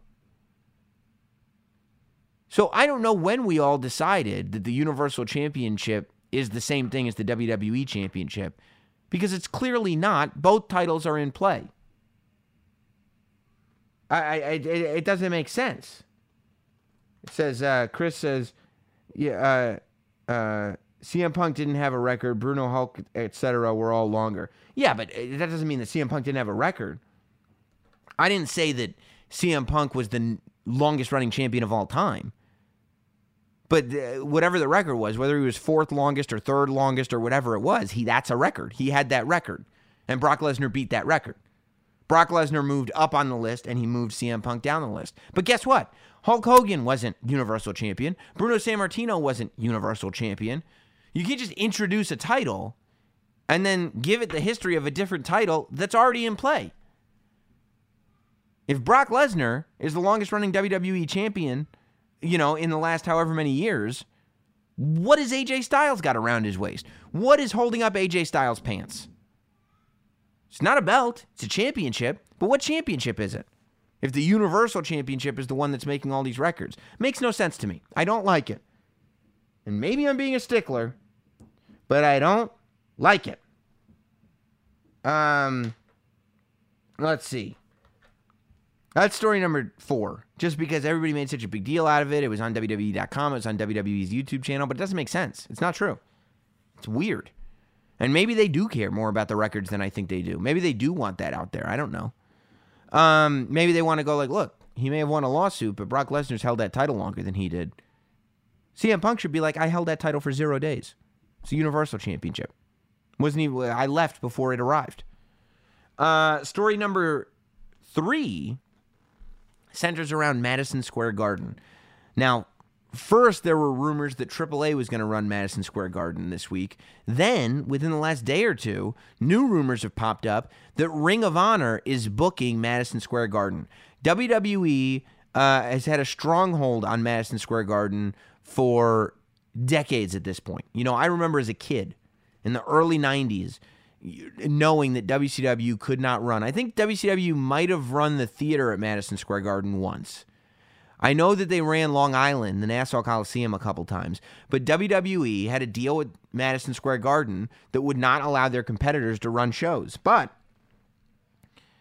over the years, I guess the rent has become astronomical at Madison Square Garden, and they're now charging a whole bunch more money to tape TV at Madison Square Garden. So, already Barclays Center had to deal with SummerSlam, right? Last 3 or 4 SummerSlams, however long it's been, the Barclays Center in Brooklyn, which is a subway ride away from Madison Square Garden, gets SummerSlam and Raw and SmackDown and TakeOver. Okay, but that's always been Brooklyn. When WrestleMania 29 happened at MetLife Stadium, Madison Square Garden got the Hall of Fame. There was no NXT TakeOver, and I believe the Meadowlands got access. This year, coming up for WrestleMania 35, when WrestleMania is back at MetLife Stadium, the Barclays Center in Brooklyn is the one that's getting TakeOver and Hall of Fame, and I would imagine Raw and SmackDown as well. Madison Square Garden is getting nothing, and they're not getting access, nothing. Madison Square Garden is getting nothing from WWE for next year's WrestleMania weekend. So apparently, this has left Madison Square Garden quite cross, and they're doing away with the deal, and there's going to be new promotions allowed at Madison Square Garden. Now, this would have been a much bigger threat to WWE if it had happened, years ago when there was real competition. If this had happened when WCW was still around, then okay. But, look, it said Ring of Honor is going to run a show at Madison Square Garden. I don't think Ring of Honor as we know it can run a show at Madison Square Garden. I think if a show at Madison Square Garden runs, it would have to be All In too. Madison Square Garden is a 20,000 seater. Like, the goal of All In was to get 10,000. Do I think another All In show could get 20,000? Sure, why not? The question is WrestleMania weekend the time to do it? Because now there are heavy rumors that Ring of Honor and or All In Part 2 may run Madison Square Garden WrestleMania weekend in competition with WWE. And Madison Square Garden would be all about this because WWE ignored them, I suppose. There's two schools of thought. Now, clearly, if you're going to have a stadium full of people at Madison Square Garden, in New York for WrestleMania 35, 35, you're gonna have a lot of leftover people, right? MetLife Stadium is gonna hold like 80,000 people or something. The Barclays Center, I think, can do somewhere in the neighborhood of 16,000. So theoretically, everybody's there on Saturday. There are plenty of people who are wrestling fans that want to go see something that are not going to be able to get tickets to TakeOver, theoretically. So are there 20,000 wrestling fans in New York WrestleMania weekend to go to a show? Of course. Yes, there are. Can you convince them to? Maybe. I'm interested to see it. I think competition is really, really good for wrestling. But I don't think that there's any one promotion. I don't think AAA can do 20,000. I don't think Ring of Honor by itself can do 20,000. Certainly not Impact. They can't do 20,000. I don't think New Japan could do 20,000. But if you had all these groups coming together, All In too, if you brought together the best of the best of the best and you got to handpick from all these different organizations, you might be able to put together a show that could fit 20,000 people. If you could sell 10,000 in 30 minutes, it's not crazy to think that Madison Square Garden is out of the realm of possibility. But I'm anxious. I'm anxious to see what happens at Madison Square Garden. It's so expensive, says George, to run the Garden. The ticket prices will be high, which will make it very hard to sell out. That's right. That's the issue WWE is having. If WWE doesn't want to pay for Madison Square Garden, I don't know what these other promotions think that they're going to be able to do. But I'm still interested, and it's a good move for another promotion to do it, just because there's a cachet that comes with Madison Square Garden. There's a notoriety to it that is worth doing. So it'll be very, very interesting to see what happens. All right, let's talk about Chicago. Let's talk about this weekend. Story number 2 is NXT TakeOver Chicago. This Saturday night, starting at 8 p.m. Eastern, I'll be on the kickoff show at 7:30 Eastern on the WWE Network. NXT TakeOver Chicago. Of course, the last TakeOver Chicago was the night that Tommaso Ciampa turned on Johnny Gargano in what has set up a year-long build that culminated at the last TakeOver. I don't think that you have any choice but to put Ciampa and Gargano on last. I think anything besides that is a mistake. I think, Tommaso Ciampa and Johnny Gargano are right now NXT's answer to Kenny Omega versus Okada. Like, that's the match to see. This is a no-holds-barred match. The last one was a non-sanctioned match, so I don't know exactly if there's any difference there. I hope for their sake that they don't kill each other the way they did the last time, because I don't see how a human body could go through two of those things that happened to those two guys the last time. But, I think that the pressure's on to one-up the last match, and the pressure's especially on Johnny Gargano, because let's really break it down. This is the third TakeOver of the year. First TakeOver was before Royal Rumble. That was Gargano versus Almas, and Gargano versus Almas was like match of the year worthy. The next TakeOver was in New Orleans. That was WrestleMania. That was Gargano versus Ciampa to close the show. And that match was match of the year worthy. That match was better than Gargano versus Almas. That was the one that left people in the locker room going like, let's just call him Johnny last match. Let's call him Johnny main event. Because Johnny Gargano is that good. Now, you got Gargano versus Ciampa 2. No holds barred. You got Gargano, who's like one of the top bad guy in NXT. And I hope he stays there for a little while. And Gargano, who is Johnny Wrestling and has lived up to that name 100%. Now it's even more personal. Hands have been placed on Gargano's wife. The families are involved. It's very, very messy, but I don't see how this match doesn't end the night. And honestly, I think before long we will see Gargano on the main roster. I don't see Gargano ever being the NXT champion. I think he will. I don't think he's going to be in NXT that much longer. I just don't see him. I think Aleister Black is the good guy NXT champion that they're looking at right now. I think Tommaso Ciampa will beat Johnny Gargano at TakeOver in Chicago. I think Ciampa will win. I don't know if it may not be the end of that rivalry. We could see it again in Brooklyn in August, and I don't think anybody will complain. But I think Ciampa will beat Gargano in Chicago. I would have Ciampa beat Gargano in Chicago because I think that we need to be reminded of what Ciampa is capable of. Ciampa needs the victory now. Gargano got his. Gargano got his sweet, sweet revenge. Now we've got to be reminded how ruthless Ciampa is. Ciampa is so good in the role that he's in. He reminds me of a bad guy, Jake the Snake Roberts, in his rivalry with Macho Man Randy Savage, where you really thought he was going to put hands on Elizabeth. At one point, I think he did.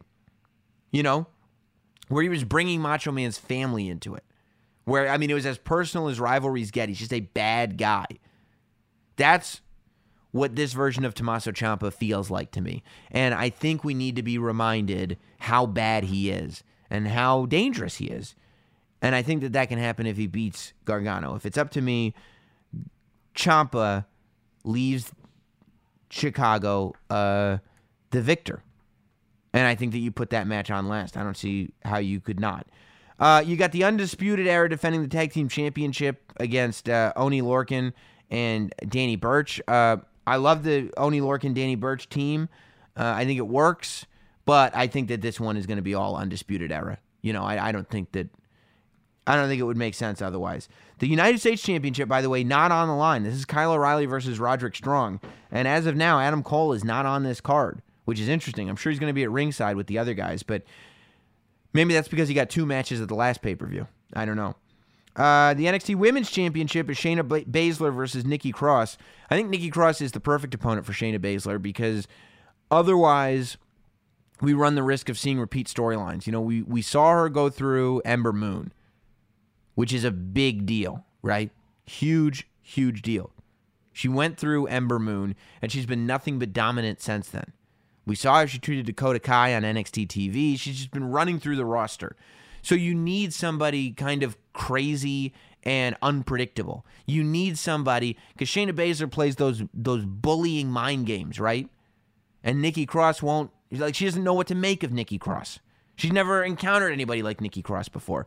So I think that it's the right match, but I think Shayna Baszler walks out retaining the NXT Women's Championship for sure.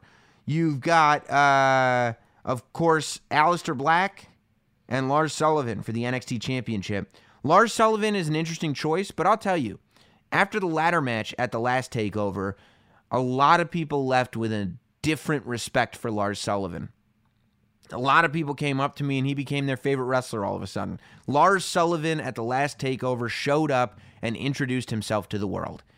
And I think that just physically, he's so impressive that I think it's really cool to see him in this position. I don't think he's going to win the NXT Championship. I think that stays on Aleister Black for a while, but I think it's a cool match. The match that I'm probably looking forward to the most, and the match that I think, even with the Gargano-Ciampa match, even with that match, I think the match that's going to steal the show is Velveteen Dream versus Ricochet. The build for Velveteen Dream versus Ricochet has been absolutely perfect. Velveteen Dream just continues to improve and improve and improve. Ricochet he's been really good on his promos, actually, on NXT TV. Ricochet has really come into his own. I think Ricochet is a guy that people weren't sure whether or not he would be able to be a WWE superstar. And I kind of thought he would end up over on 205 Live.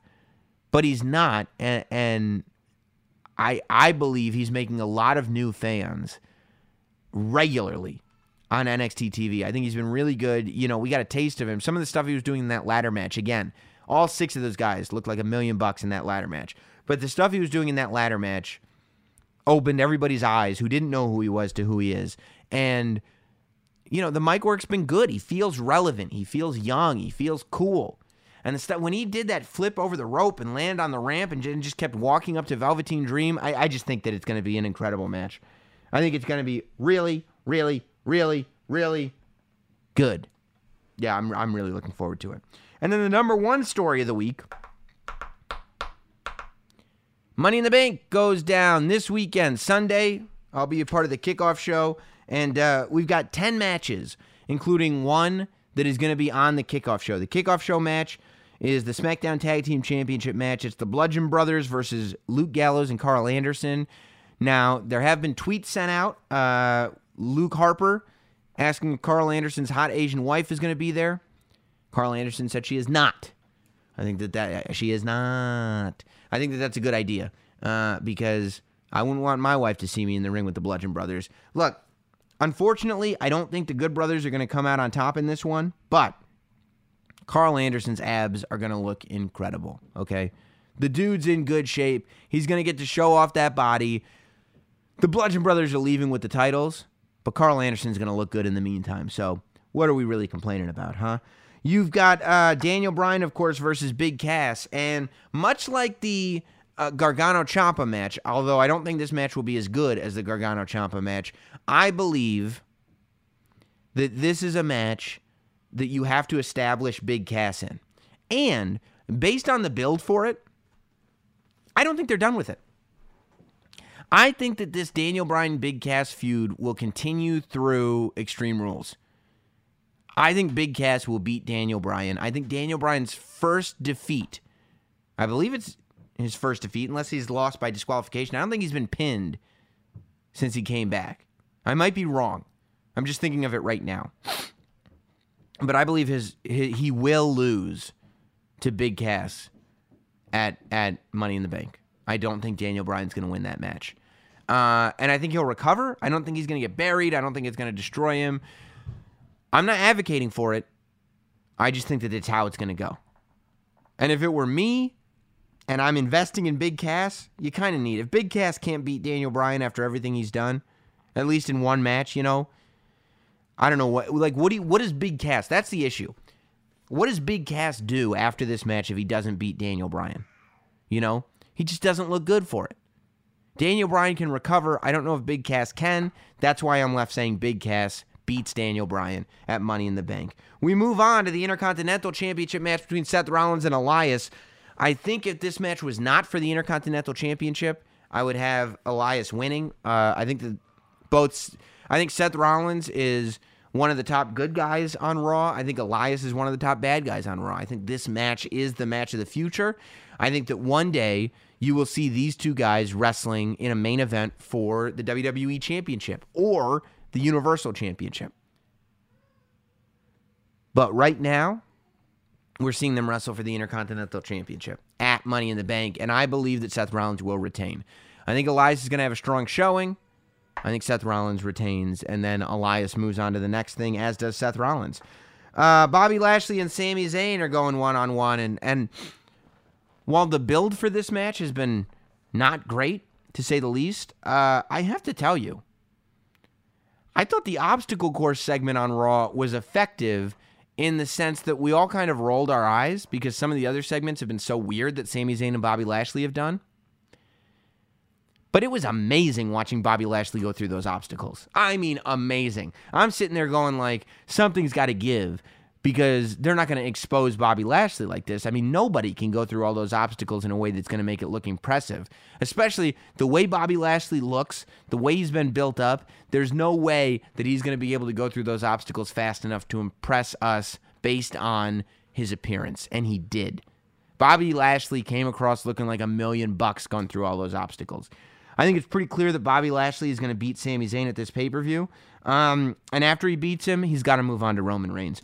Bobby Lashley versus Roman Reigns is your match. That's the direction you need to head in. I don't know why you're not. Roman Reigns should be mad at Bobby Lashley. Bobby Lashley is the one that should be going for the championship. Roman Reigns has had his opportunities. Bobby Lashley is now going for Roman Reigns' spot. Roman Reigns is mad at Bobby Lashley. It's all right there in front of you. Bobby Lashley versus Roman Reigns is the match.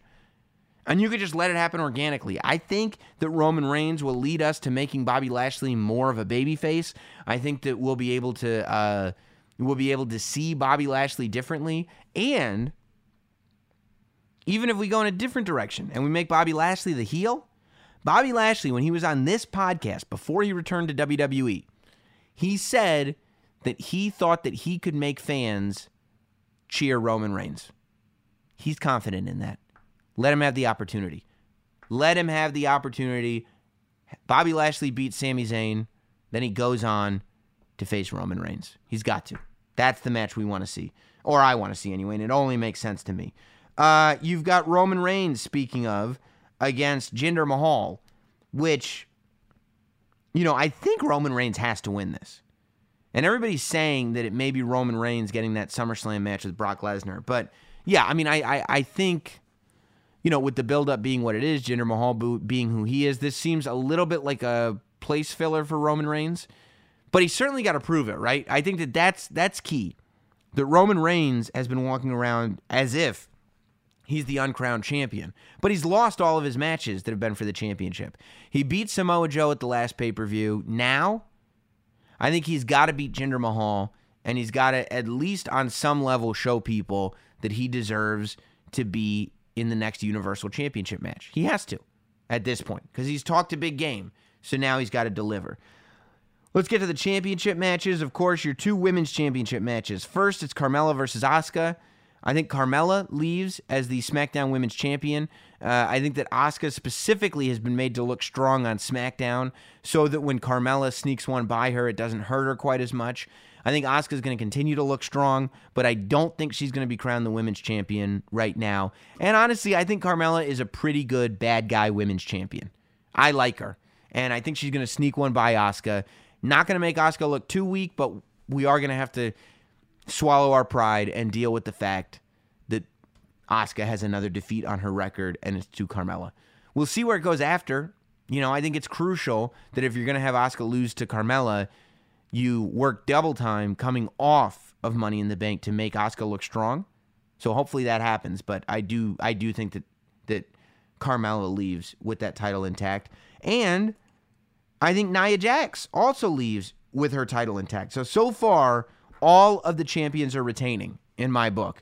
I think that you're going to see Natalya maybe cost Ronda Rousey the match. And I think you're going to see it in a way where it doesn't, where it's still, like, Natty's not just going to come in and interfere, right? First of all, she's not winning Money in the Bank and then cashing in and winning the title. Like, that's not what they're going to do.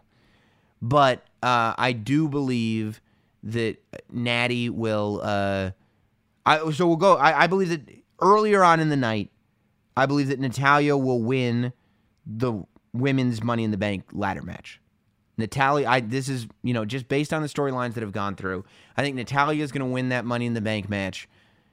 And I think she's going to come out with the briefcase. And I think it's going to distract Ronda Rousey. And I think Nia Jax is going to get the win. I think what we're setting up for is a Nia Jax-Natalya match. I don't think it's time for Ronda Rousey to be the champion just yet. Although I could see them putting the title on her. Just because they want, you were talking about the Fox deal, or we were talking about the Fox deal. And Ronda Rousey, even though it's a SmackDown deal, Ronda Rousey is a huge part of this deal. Ronda Rousey is a big chess piece in the game that is the WWE right now. So I could see them putting the title on her just because of the value that she brings to the table and just because they want their promotional items to show Ronda Rousey holding a championship. The same way they wanted Braun Strowman to be holding up a championship at the end of the Greatest Royal Rumble, they may want Ronda Rousey in her promotional material holding up a WWE championship title. So on that level, I could see her winning. But my gut tells me that Nia Jax is going to keep it, well, let's think about this. Because what's Nia doing beyond this? Nia, in a lot of ways, has kind of killed the character that she was building leading up to WrestleMania in the lead up to this match. I don't see how after this match, Nia Jax is considered a good guy, right? I don't think after this match, Nia Jax is fighting for, body image issues and is fighting against bullying, because Nia Jax has done her share of bullying. I think they've tried to take a few steps back on that, the way she's been apologetic to Natty in the last 2 weeks, but I don't think that it's enough. And I think it'll confuse people if Nia Jax goes back to being, here's what I think is going to happen. Change my mind. Okay, here's where we go. Ronda Rousey is going to win the Raw Women's Championship at Money in the Bank. Ronda Rousey wins that championship. Natalya's going to come out with the briefcase, right? Ronda Rousey gets distracted. Nia Jax goes for the roll-up. Does not get to pin Ronda Rousey. Right? Ronda Rousey gets up. She does something to Nia, drop kicks her, does something. What are you doing here, Natty? Natty's like, I'm just here to watch. She goes back to wrestling, blah, blah, blah, boom, boom, boom, do this, do that, boom, boom, boom, do that, do this. Natty then does something where she either trips or she does some kind of outward interference. It becomes clear that Natty is trying to make Ronda lose, right? And Natty does something, whether it's tripping her, hitting her with the briefcase, doing something behind the referee's back that allows Nia to make the cover. 1, 2, Ronda kicks out, grabs Nia's arm, puts her in that armbar. Nia taps out. Ronda Rousey wins the Raw Women's Championship. And she points at Natalya, and then she points at the briefcase and goes, you want to cash that in? Cash it in. And she looks at her holding the title, and then Natalya backs away slowly, holding the briefcase. That's how I have this going. Ronda Rousey wins the Raw Women's Championship. Natty tries to interfere, but it's unsuccessful. So coming to Raw on Monday, Ronda now knows that Natty is not her friend. And Natty knows that even though she's got that briefcase, this is all blown up in her face because she now has to beat Ronda Rousey if she wants to be the Raw Women's Champion. So that's where I think that that's going. Ronda Rousey is your new Raw Women's Champion. That's not the only title that's going to change hands. Nakamura wins WWE Championship at Money in the Bank. I think he needs it at this point. I think if you're going to take the bad guy Nakamura character seriously, he's been kicking dicks the entire time. Kicking dicks and taking names. I think that you have to have Nakamura win the championship in order for people to take the heel seriously, right? I just think I think it's a necessity at this point. I think if you don't, then he's not a credible threat anymore. This is his, I think, let's see. We did WrestleMania. I think we did a match on Raw. We did Greatest Royal Rumble. We've already done this at least 3, if not 4 times. This is either the 4th or the 5th title match that these two have had. And they've all ended either at WrestleMania or with dick kicks. Enough. If you're going to keep kicking in the dick, you got to win the title. If not, nobody's going to take you seriously. Nakamura wins the championship because too many dick kicks. That's how I see things going for Money in the Bank. And finally, I think we end with the men's Money in the Bank. Okay, I think the second to last match is Nia Jax versus Ronda Rousey. I think the final match is the men's Money in the Bank match. And that's going to lead people into believing that Braun Strowman is walking out of there with the briefcase. But Kevin Owens wins that match. Kevin Owens is the dark horse. Kevin Owens is the one that everybody's ignoring. I think some people think Braun Strowman. A lot of people think The Miz. I don't know what the gambling odds are. I think that the New Day is going to do the switcheroo a few times. I don't think it's going to be just one member of the New Day. I think they're going to go Freebird rule throughout the match. But I think that it's going to be a spectacular match. But I think it's going to be Kevin Owens walking out of that. If it's not Kevin Owens, it should be Bobby Roode, and he should turn to a bad guy. But I think Kevin Owens wins that match. And I think Kevin Owens shows up on Raw bragging about it. I think he uses it to suck up more to Stephanie McMahon. And I think that the story is Raw brought home both briefcases. It's a big deal for Raw. You know, they were successful. And Baron Corbin takes credit for it, and Kurt Angle takes credit for it. I think it's great. So that's how I have it going. Let's see. Have Nia lose, then destroy Rousey in anger, then Natty cashes in on Ronda, then the feud into Extreme Rules. Absolutely not. Ronda Rousey is not going to win the title just to lose it. You know, it's just not going to happen. Ronda Rousey's not losing. There's a lot being invested into Ronda Rousey, and too much is being invested in her to have her lose matches. So I don't see that happening. But that's what I see happening for Money in the Bank. That's what I see happening for TakeOver.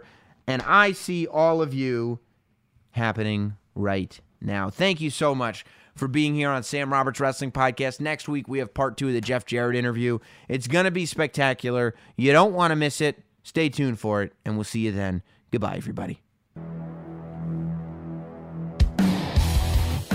Thanks for listening. Follow at NotSam on Twitter, Instagram, Facebook, and YouTube.